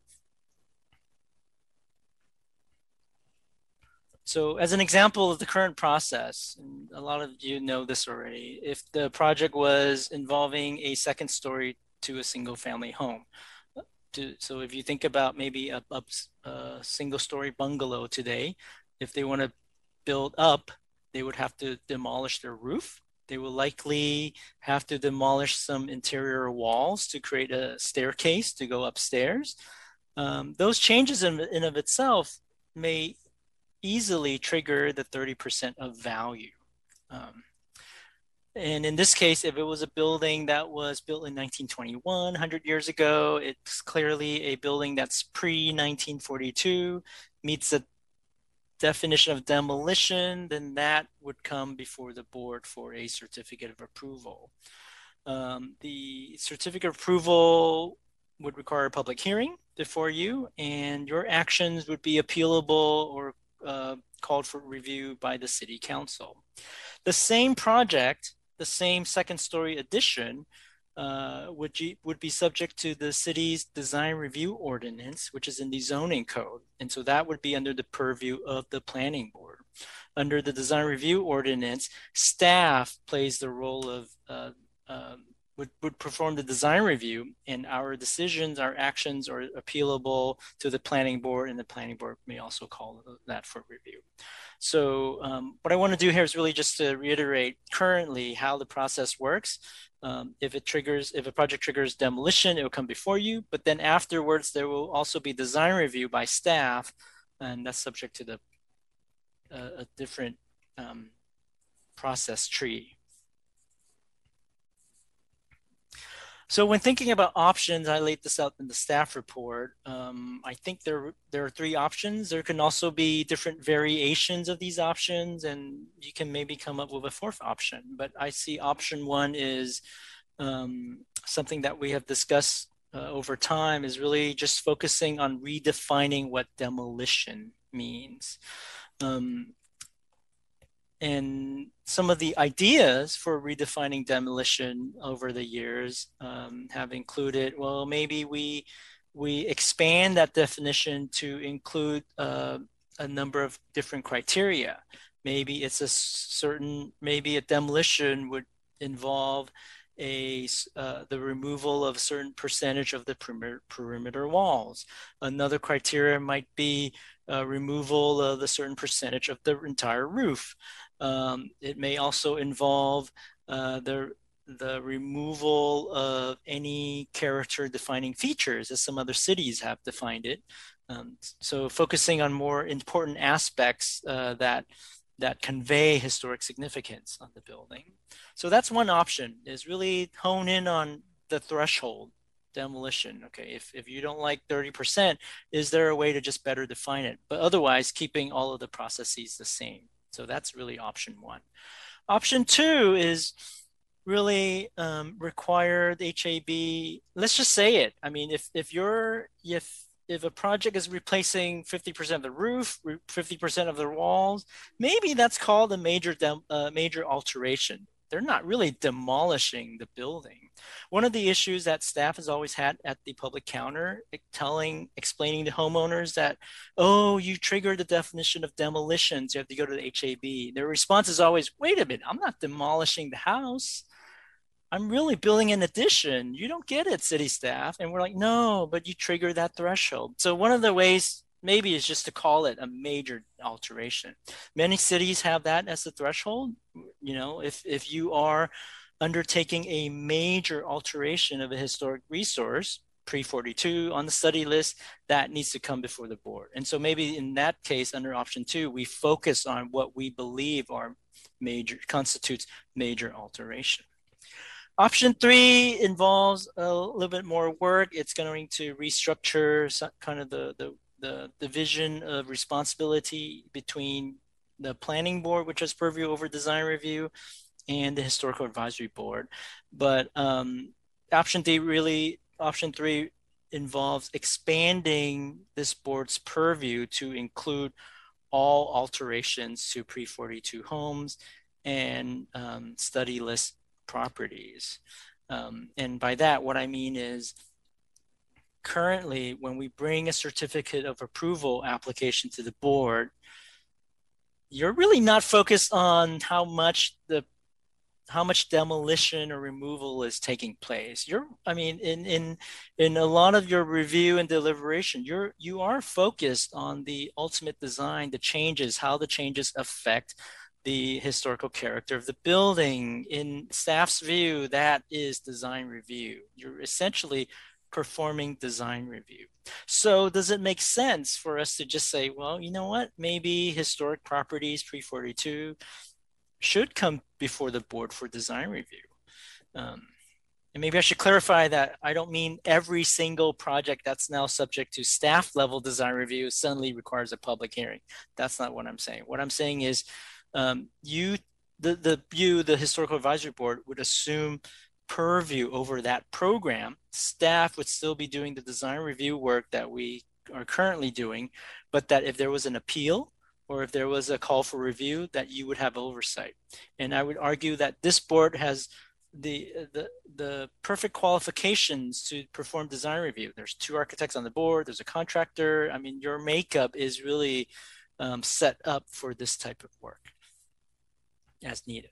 But because we are talking about shifting responsibilities from one board to another, it will require not only amendment to the design review ordinance, but we would have to go before the planning board and kind of get their okay. And this is really the first time I'm throwing the idea out here. This is a brainstorm. So this is just an option that we can consider. But I also want you to understand that there's a little bit more involvement in option 3. So the council have to concur that that's appropriate shift of responsibility between 2 boards and commissions. So that sort of sums it up for the role of the board. And within it, I kind of talked about the definitions. I think once this board decides which option, what role you want to play, then the definitions can sort of naturally fall into its place. Should I stop there for questions, or should I just continue going just to talk about, again, I'm just really summarizing my staff report. I think this is a good place to have a little discussion because, this is pretty well defined options. I'm intrigued by option 3 because I think, in the past when we have done certificates of approval, we do kind of naturally get into design review as part of that evaluation, and it seems like the right thing to do. But I also think that redefining the term demolition makes a lot of sense too, because I think that the current definition of demolition is very hard to understand for most people, and it's I think changing that to instead of evaluation, more of a percentage of exterior wall surfaces or roof surfaces makes a lot of sense, because that's something that's fairly easy to understand. Are there other comments regarding this? Norman? Or Chair Saxby, Oh, go ahead. I just want to make one clarifying point. I think once we decide sort of what role you want to play, you know, the importance of the word demolition might not be as significant. Let's just say you choose option 3. Well, a demolition is actually part of the alteration, right? Or especially if we have a criteria for major alterations, and that could include the definition of demolition itself, right? So that's also one thing that I want to point out to the board. So the question back to you on that would be, what triggers it coming before the board? Is it just we look at staff's design review and we can call it for board review, or is it something else that would trigger it? I think it's up to this board currently with design review.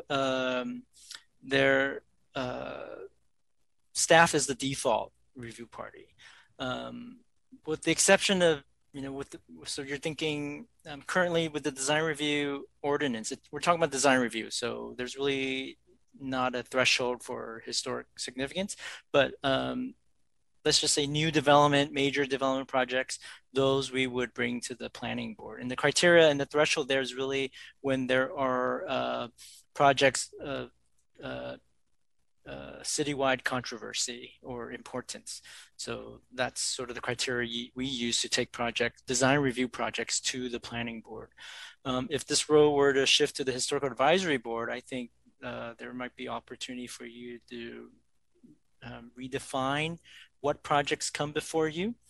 But I think staff's vision is that we don't change the current process, that, you know, we would like the majority of mostly single family design reviews to remain at staff level. I mean, that's important to minimize costs to homeowners. I mean, we understand that a lot of Alameda homes are old. They require a lot of investment to maintain. So the city's mantra, the planning department's mantra over the years has been, we want property owners to spend money on their property and not on city processes. So staying true to that, we would prefer still keeping staff level review process for most of the work. And then you would have call for review and appeal responsibility. But then that also opens up the board's capacity to focus on some of the other aspects that we plan to build into the preservation ordinance, like enforcement, Mills Act consideration, a more robust work plan to study the study list. So that's sort of the vision that staff has at this point. Okay. Mr. Sanchez. Yeah, I did have a question, Alan. So just so that I understand, so when we talk about us taking a larger role in the design review under option 3, my understanding, just to make sure I'm understanding this correctly. So if somebody were to come in to apply for design review and they triggered whatever the definition we come up with for triggering HAB approval, then they automatically get routed to us as part of their design review application. That is correct. Okay. And so what would really be changing under option 3 is that if an applicant came in and wasn't deemed to be triggering because their demolition didn't exceed, or their you know, if we decided to define it by major alterations, that they weren't triggering that right off the bat, that we would still have the ability to request that project came before us, or if someone were to appeal it. So if the neighbors were noticed as part of the design review process and somebody had an issue with it, then the appeal would be heard by us rather than going to planning board. Is that? That is correct. That is correct. And we're only talking about the subset of properties that are pre-1942 and on the historical building study list. Correct. And so again, this would be projects that didn't come to us originally because they hadn't hit their trigger point, but were now being appealed. Right, correct. And if I may add just one more point to that, because the staff work currently today when we are reviewing a design review, let's just say a Queen Anne Victorian home comes in for a remodel or an addition. The design criteria that we're applying often include the Secretary standards.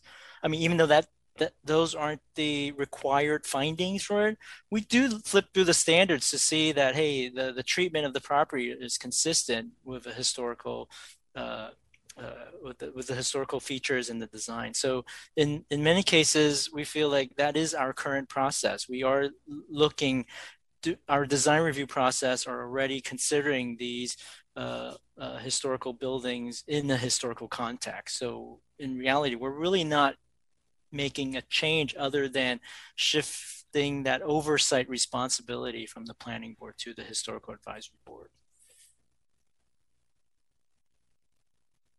Yeah, I think for me, and then in terms of the difference as you see it from option 2 to option 3 is, can you highlight that for me again? So I understand that under number 2, what we're saying is rather than having demolition be the trigger, we would be saying that it would be a major alteration, however we choose to define that would be correct. Would be the trigger.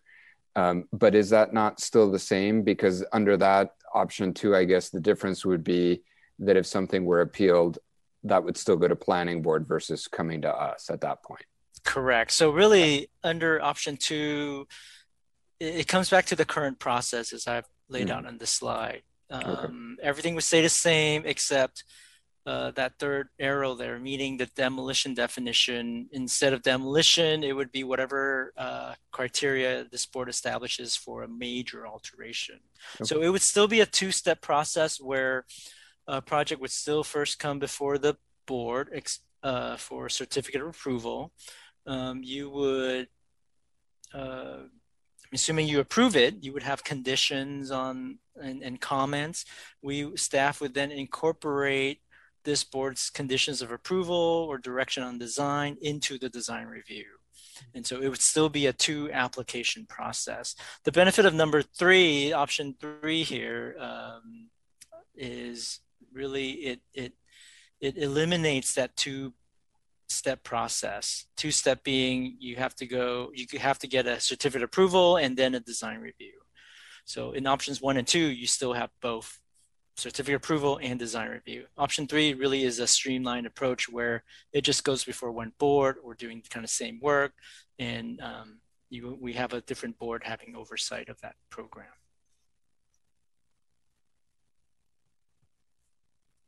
Yeah, I think generally speaking, I'm not opposed to option 3 at all. I think that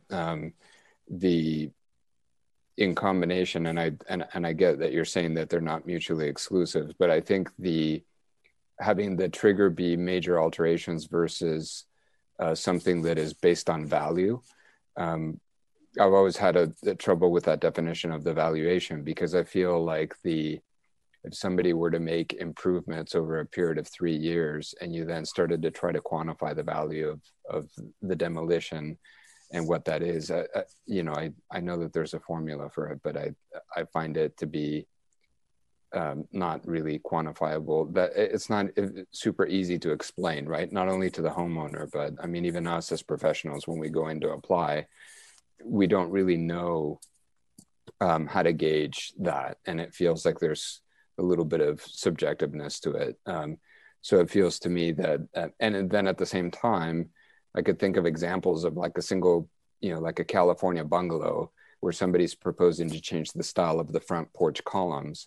Well, that by valuation or by percentage may not trigger review, but I would say that would definitely be a character defining element. So I like the idea of basing it a little bit more on things that would fall under our purview based on major alteration or character defining features versus purely an economic.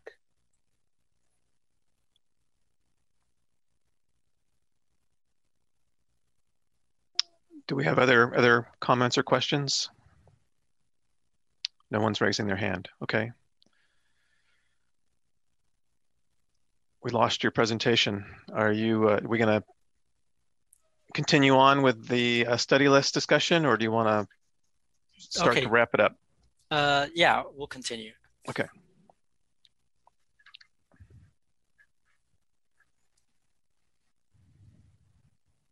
Let me share screen again.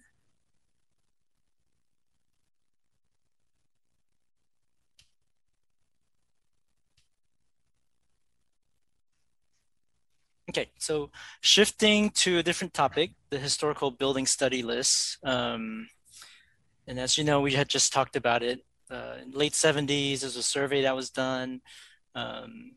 There are approximately 4,000 properties. I would say just shy of 4,000, probably 3,000, either 700 or 900 properties.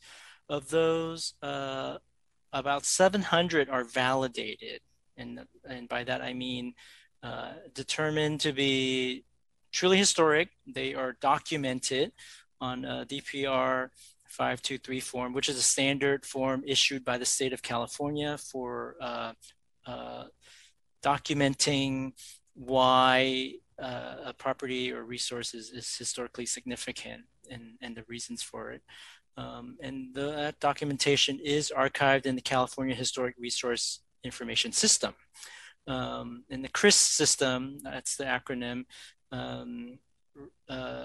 there's several centers in the California University system that holds that information. And for our area in the Bay Area, that information center is called the Northwest Information Center at Sonoma State University. So a very formal process of documenting validated historic properties. We talked about this earlier in the previous agenda item, the notations, the N's, S's, B's, E's, and the E's, and then also a category of many properties that are just not defined. So in our experience, the study list is, and I'm kind of repeating a statement I made in the earlier agenda item, is really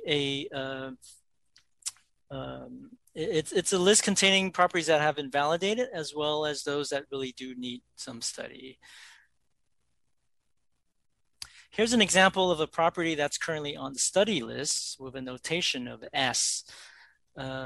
Frankly, I think this is an example. This is actually a design review project that came in fairly recently. And we were kind of surprised to discover that this property is annotated that way. We often do question, hey, whether the study list includes typos in the addresses. And I would say over the years, we have actually gone through a scrubbing of the list to verify the addressing. So I think we just at the end of last year have gone through and matched parcel numbers to the addresses, because our goal, part of what we've been doing over time is also to try to convert our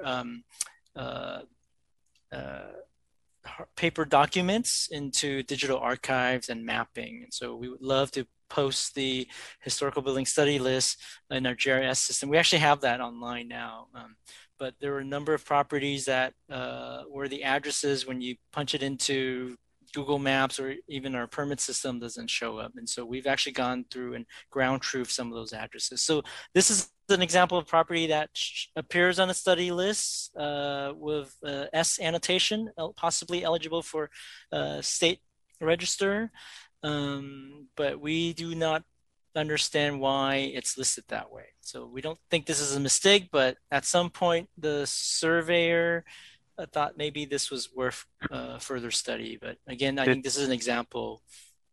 Maybe Jim Morrison lived there. We searched that too. We do not know. And here are just some plans of that building. Again, nothing architecturally significant. Design-wise, not work of art masterpiece, and it's also not related to any group of buildings in the neighborhood. The street view here isn't that great, but you can see most of the buildings on the street are single-story gable roofs, mid-century. This one, there were photos also taken as part of the survey in the 70s, and when we look up the photograph, it kind of looked the exact same way. So we're not quite sure why this is on the study list. Again, an example of a number of properties that appear on our study list that are very questionable.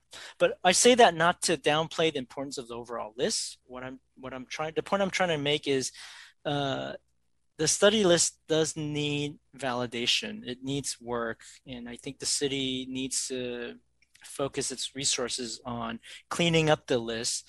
And so for that reason, I mean, staff recommends that let's not call it a study list. Let's call it what all other cities in California call it. It should be a historic resources inventory. When we tell people there's a study list, often there's a pause. What, a study list? Do you mean an actual inventory? Is it an inventory? Is it not? I mean, that's a question that always creates trouble for the city, and I would say liability as well. To call it a study list, I mean, is it a historic resources inventory or not? We would like it to be, but it's not called that. And it's a list that includes obviously properties that don't really belong. So the staff recommendation to the board is when we go through and adopt a new ordinance, we really should adopt a new historic resources inventory. That inventory will include our monuments. It should include all the validated properties that are stored in the CRIS system. And, you know, if the board chooses, any property that's on the study list notated as an N, S, E, or B could also fall in the inventory. But I would caution you that this property that we just looked at on Adams Street has an S notation. So maybe tied to that would be some program to try to target some validation. But that's to be discussed. I think at the very least, we should establish a formal inventory with the properties that are validated. Then the question would be, well, what happens to the study list? Well, other cities in California do include separate lists. Some of them call them structures of merit. I think it's totally fine that we keep our historical building study list. This would be sort of the work program, the list that we would commit city resources to try to validate over time. And over time, we could add new properties on the list that aren't currently on the list. But the idea is over time, we would try to whittle it down as we verify more resources to be moved over to the historic resources inventory, and fewer properties to be studied over time. But I would emphasize that under this setup, we would still, everything, either whether it's on the study list or whether it's in the new historic resources inventory, would retain all the protections under the preservation ordinance. So we're not proposing any changes. Depending on the options that we choose, the universe of properties that would be governed under those three options we talked about earlier would cover all of the above. Does that make sense?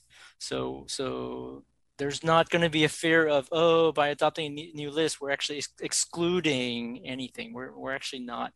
That's not part of the suggestion. I do want to point out there is a technicality. So under the California Environmental Quality Act, properties that are on a official local inventory do have protections under CEQA. It does mandate environmental review, studies, and all of that. So by separating the study lists and into a new inventory, staff's idea is the properties that are to be studied would not be automatically subject to CEQA. And I would recommend that because oftentimes we are dealing with single family homes. Under the California Environmental Quality Act, if you are undertaking a project to a building to remodel it, and if it, let's just say it was an addition, but this board feels that the addition is appropriate, there could be arguments made that, well, wait a minute, but you are changing the character. And if it's materially changing the character, that might trigger some additional processes. So the idea here is really to try to streamline the process for single family homeowners. I mean, just, and not that this would come up very often, but I could foresee potential where a single family home, a neighbor could argue that the addition would require the preparation of an environmental impact report, which is typically, for major development projects and not for smaller single family homes. So that's sort of the idea behind it, but it is a technicality I do want to point out. So that's all my comments for tonight. And I actually don't really have a preview for the next meeting. The preview for the next meeting would be really based on our conversation tonight. Okay, I had a question regarding the study list proposals. So how does this, how could you set it up so that single family homes are not subject to CEQA if they're on this resource inventory list? Okay, I should probably clarify that. So if they are validated to be historic, and I know there are properties like that in Alameda that we do want to have those types of protections, they would be subject to CEQA and they would have all the protections. What I'm really talking about are the category of buildings that might be pre-42, because remember, pre-42 buildings would fall within, or will still fall within the purview of the board review, but we do not believe that those properties should automatically be subject to the strict regulations of CEQA, as well as properties that are unvalidated and are on the study list.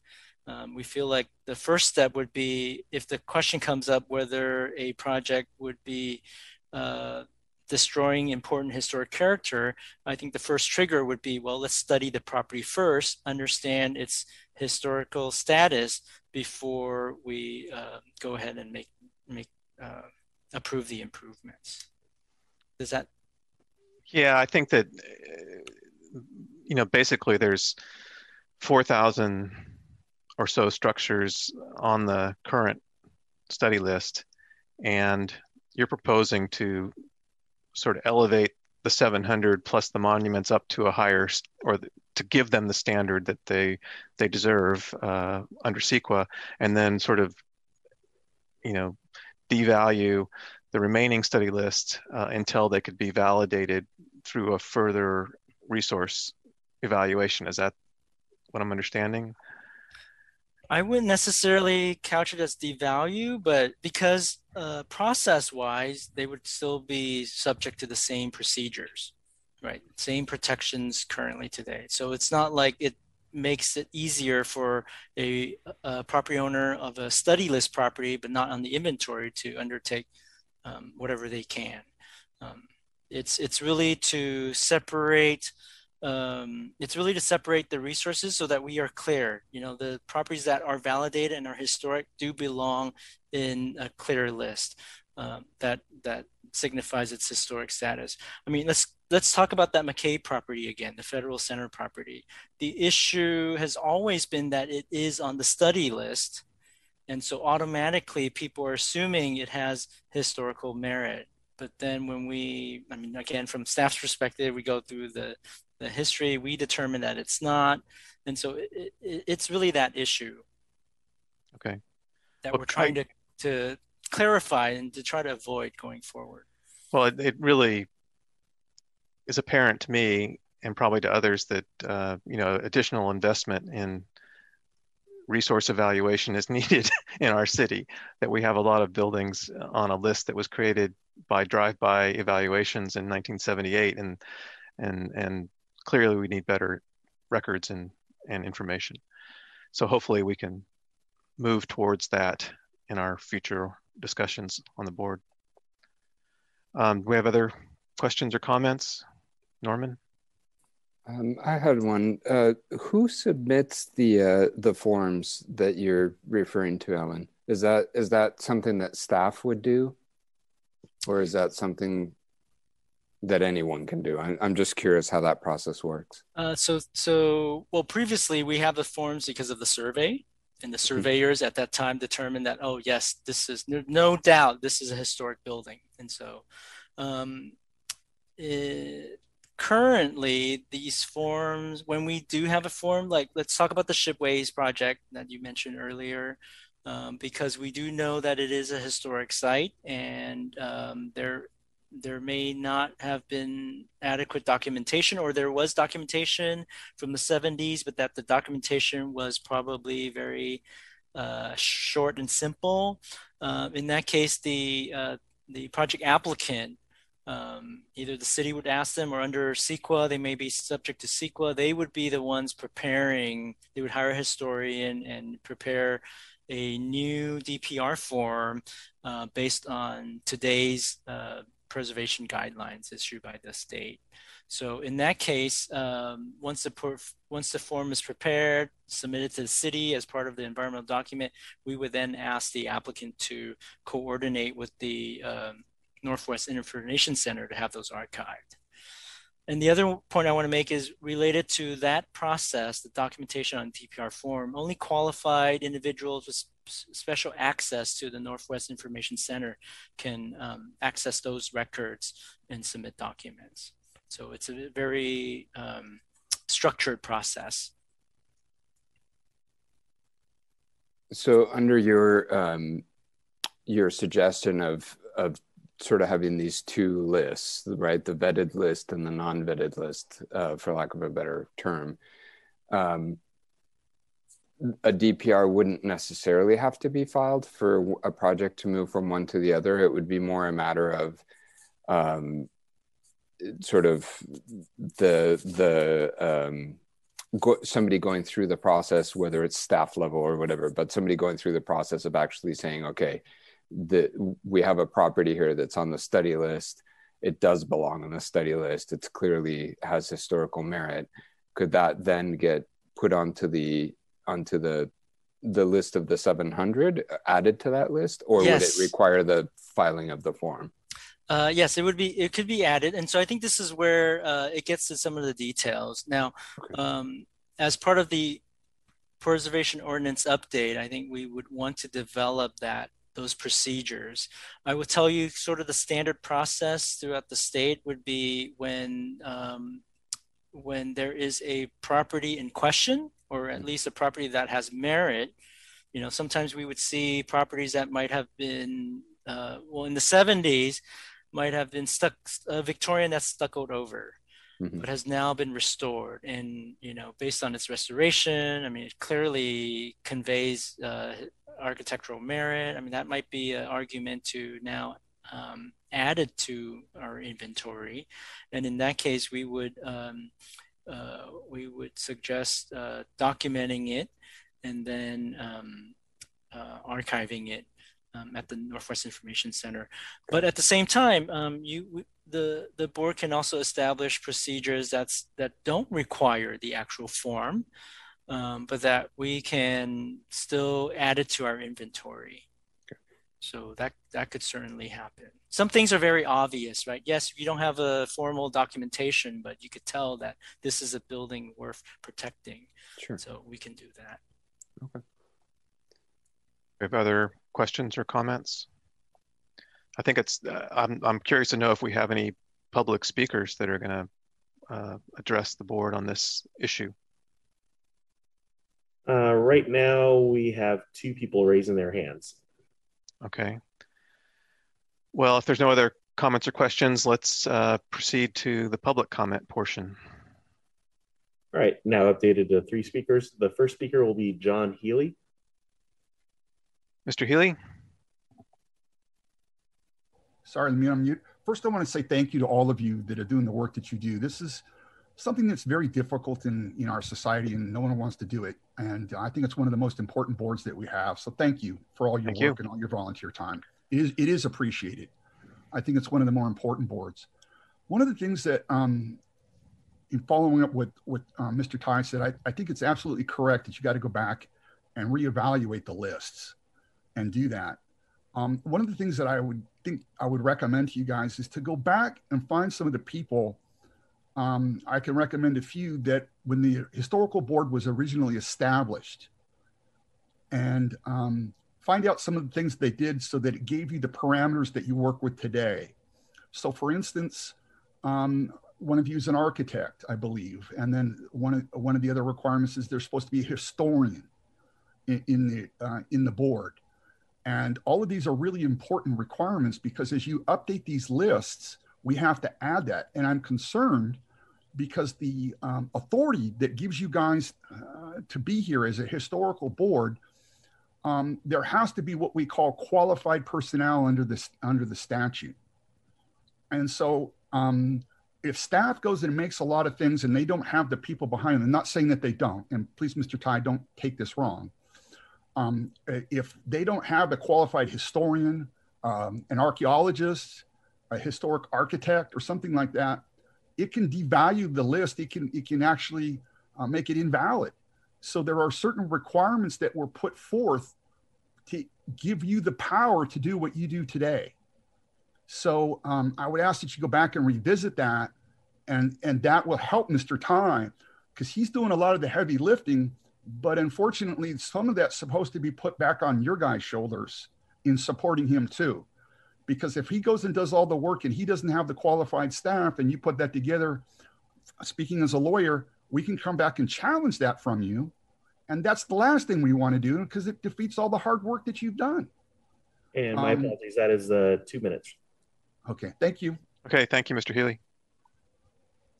The next speaker will be Christopher Buckley, and it looks like the third speaker lowered their hand. Okay, Mr. Buckley. Can you hear me? Yes, we can. Thank you. And it's only 2 minutes rather than 3 minutes. It's normally 3 minutes unless you have a lot of speakers. Well, we made it 2 minutes because of the length of this meeting. Okay, I'll try to do it in 2 minutes. Anyway, we submitted a letter, which I assume you all saw, and I'm just going to skim through a couple of points here. And this is with the Alameda Architectural Preservation Society. First, like to address the definition of demolition, which I think you are going to have to deal with regardless of which option you take. We submitted some recommended tweaks to the suggested definition of the staff report to make special treatment for street-facing exterior walls, that removing more than 25% of the surface of street-facing walls, would be considered demolition, but keep 50% for other walls. That's just one example. Also suggesting deleting relocation of a building, because relocation is a very different thing than demolition. You should keep that as a separate process and a separate definition, and there is a separate definition already in the draft ordinance. Moving on to the certificate of approval and design review process, we agree option 3 is the way to go. It'd be the cleanest procedure, eliminate the double jeopardy, take advantage of the HAB's professional qualifications, but also suggest limiting use of the Secretary of Interior standards only to historical monuments and properties on the National Register. The standards could be an onerous hurdle for a lot of projects, and also Standard 9 is inconsistent with the design review manual. Standard 9 is very concerned about false historicism. Design review manual says make it look like it was always there, which we think is really the best approach, the simplest approach. Contractors and applicants understand that. I'm running out of time, so I need to skip to the study list and the CEQA issue. We're concerned about taking off those 3,300 buildings that might not be subject to CEQA. You really need to review the study list first, weed out the ones that are obviously not appropriate, as staff is already doing, which is good, and then go on from there. And maybe you could do it in phases. Take a look at architects, and that's available through George Gunn. And I've run out of time, so thank you. Thank you, Mr. Buckley. We have your letter. Okay, please read it. Can I ask you one question, though? Okay. The cards. For each of those study list properties, there was supposed to be a card with a contact print attached with some notes to it. And have those cards been lost? I was very disturbed to hear that a lot of material now you can't find. And Alan, do you know what I'm talking about with those cards? Yeah, Chris, are you talking about the photo cards?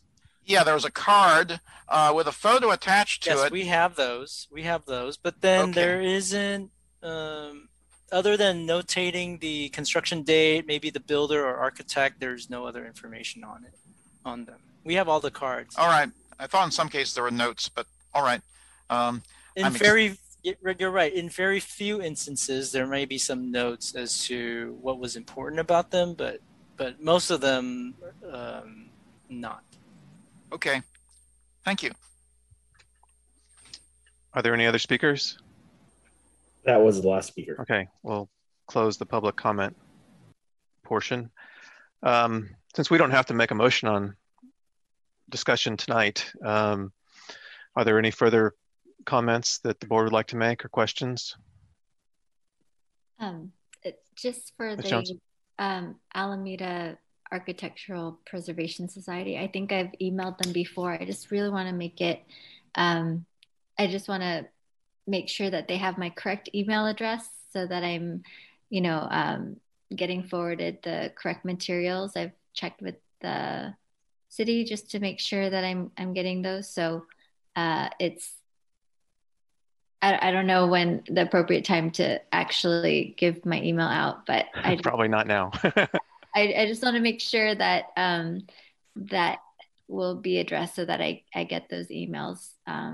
So did you not receive AAPS's email this afternoon, approximately a little after 1 o'clock in the afternoon, that had several attachments, which Mr. Buckley referred to?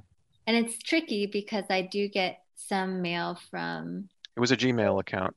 But yeah, Board Member Jones, what we could do after the meeting is just make sure Mr. Buckley has your correct email address. So okay. I will... he's representing AAPS. Got it. Okay, thanks. Sorry for okay. Yeah, you should have gotten the email, and if you didn't, we have to fix that. Yeah. Did everybody else receive the email? Okay. Member Lau?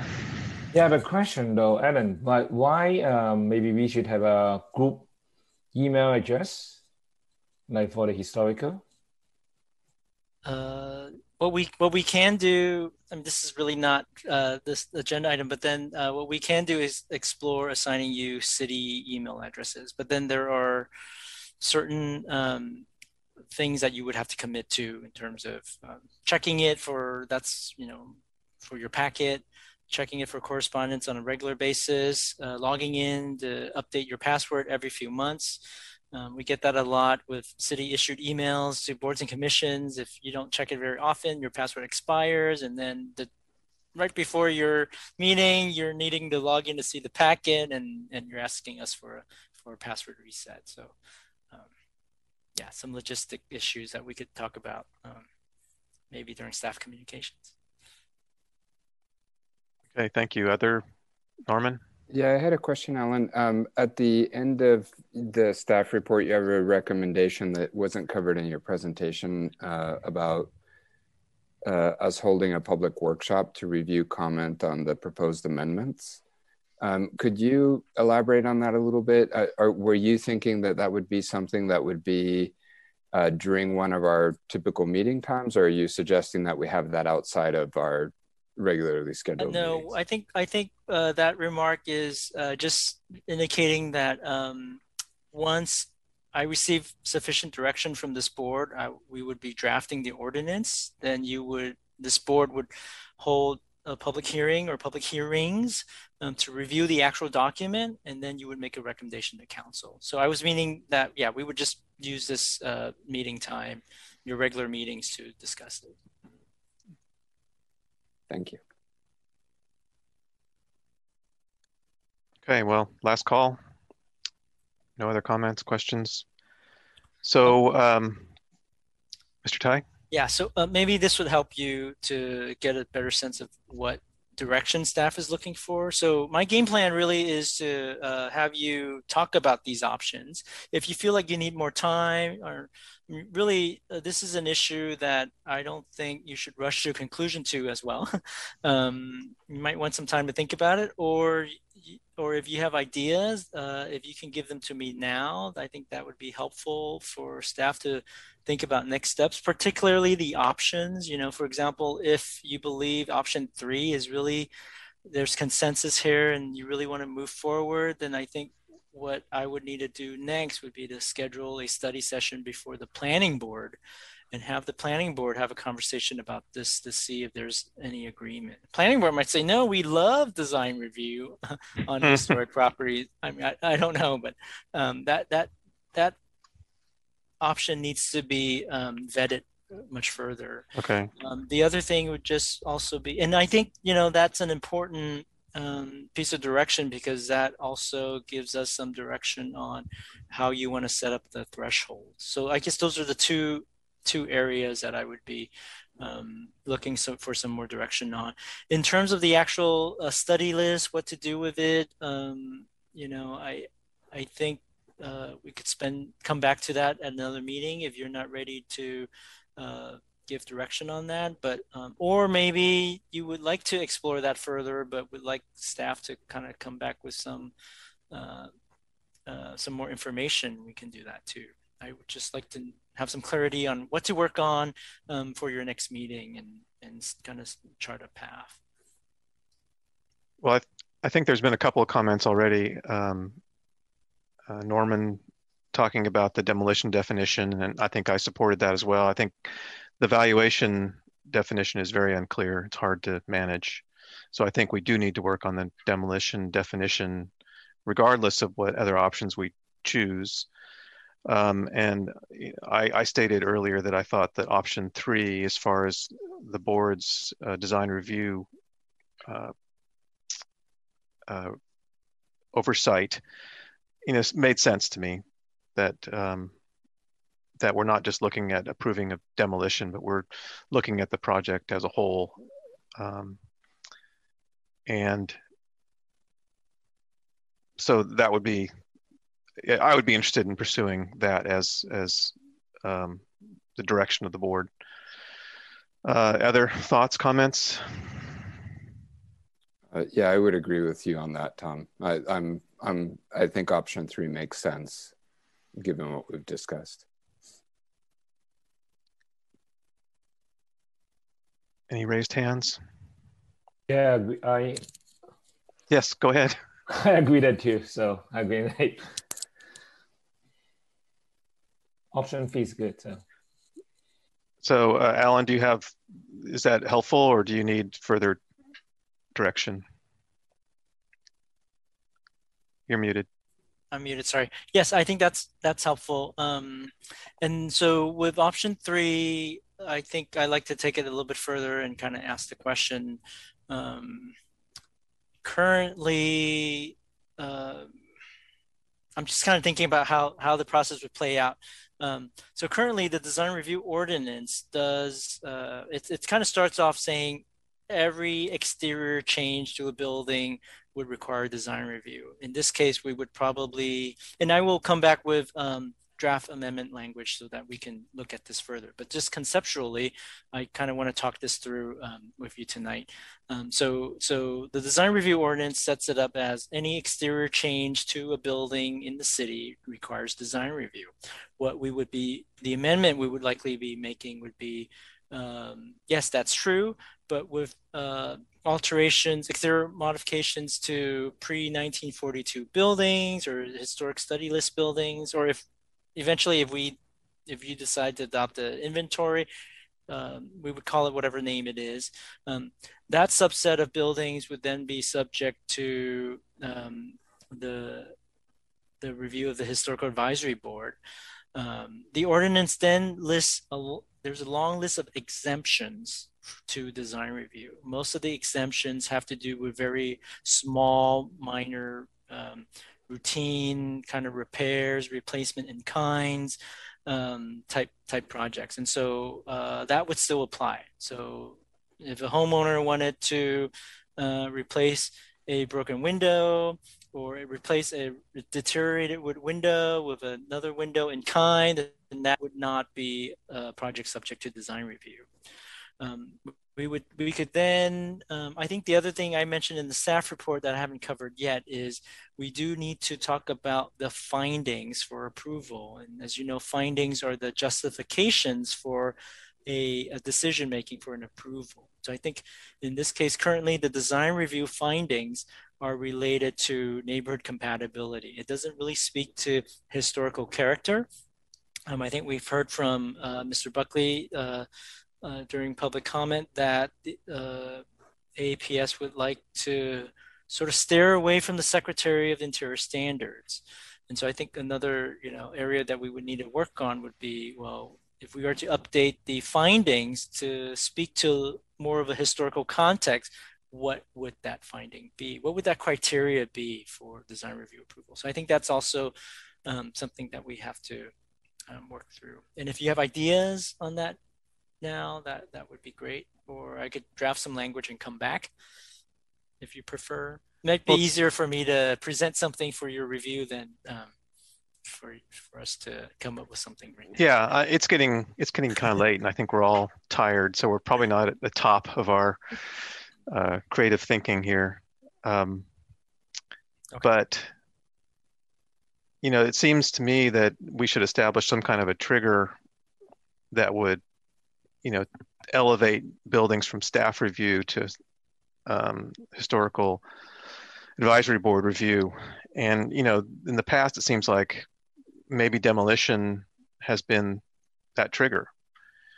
And maybe that still could be the trigger, especially if we define the demolition as a percentage of surface area, giving priority to the street-facing facade and then less priority to the sides and the rear of the building and that sort of thing. Maybe that is a way of establishing a criteria that brings it to the board and lets staff do the majority of the design review at that level instead of having to come before the board.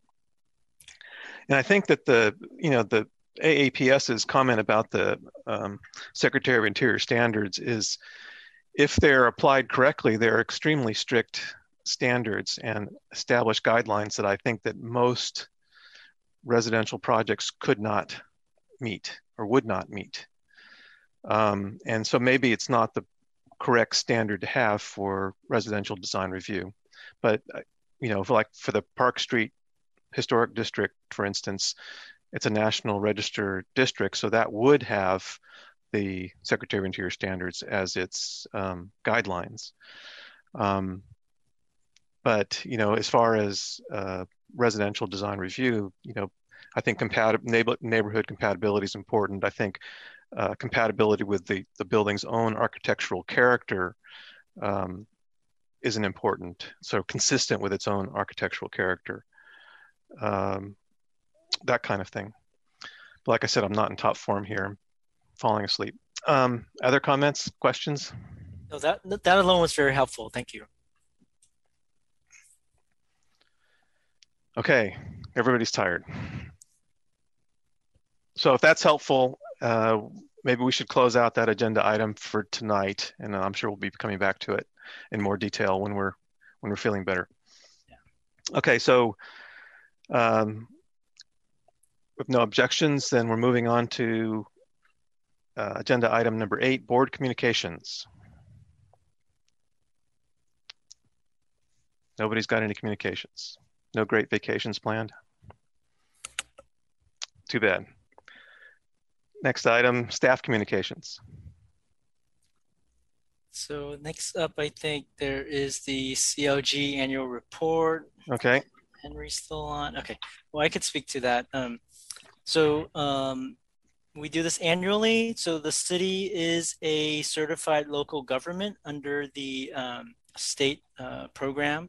It's actually a national program for historic preservation, but being a certified local government means our local preservation program meets certain standards for a official local government preservation program. And then annually, we just have to provide a report of us holding a number of meetings and following specified preservation requirements. This report, for the last year, and the reporting period covers kind of an odd period between October of 2019 to the end of September 2020. And as you know, with COVID-19 and City Hall closure, we really haven't had a lot of meetings during that period. So that's what we've reported, due to COVID-19. The other things, the other information that it asks for would just be the board's qualifications, which we will be attaching the sort of your resumes that you've submitted for your application for the board. So that information is submitted. Contact information, personal information is redacted. We also address other information about changes to preservation ordinance, for example, update efforts. Those are documented. Anything I've missed, Henry? Henry, I should give Henry credit. He wrote the report this year, so I just want to acknowledge that. Take a bow, Henry. Anything I've missed, Henry? I'll just say that if you have anything that needs to be corrected, let us know by the end of the month, because we'll be sending in the report by March 31st. Okay, thank you very much. So any other staff communications? No, that was it. If there's any other questions about email, I think what I'm hearing about the email issue is, I guess the question for the board is, would you like official city emails? I could talk to IT about setting it up, but the commitment there again is you would need all official city correspondence and board correspondence would now have to be via the city email. And to access the email, you would have to access a dedicated portal online. So if you would. Yeah, I'm not necessarily thinking that I want another email account that I have to deal with.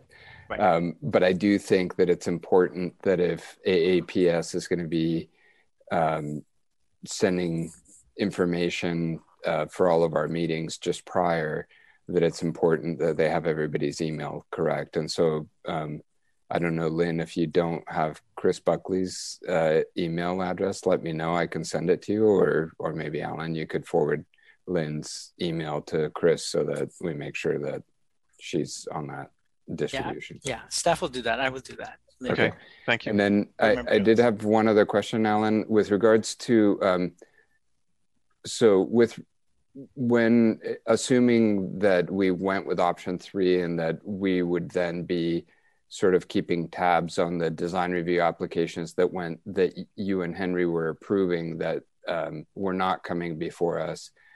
Can you remind me again, do you post those, or how do we find out that a project has gone through and that it's within that window of time in which we can call for it? Yes, those actions, so we call them planning director decisions. Those are posted, and so we would make a better effort of notifying the board anytime there is an action. And these actions take place in cycles. So, and they're usually timed around, these decisions happen on Monday. So, and we tie it to actually the planning board meeting schedule so that after every decision's been made, the planning board at their meeting has an opportunity to review those decisions as part of their meeting during the public appeal period. And so they can call it for review. So I think if there is a change with the responsibility to this board, then we would try to figure out a way, because you're meeting on a monthly basis, so we will need to maybe separately notify the board on a set schedule. Thank you.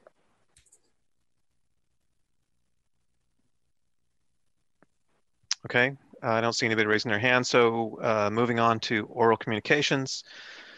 Do we have any other speakers that are waiting in line to talk to us? We have 11 attendees right now and no one is raising their hand. Okay. And with that, I thank you for your time and your hanging in there for this long meeting and a lot of good comments. And we can adjourn our meeting for tonight. I hope everybody has a good night. Thank you. Good night. Bye-bye. Thanks, Tom.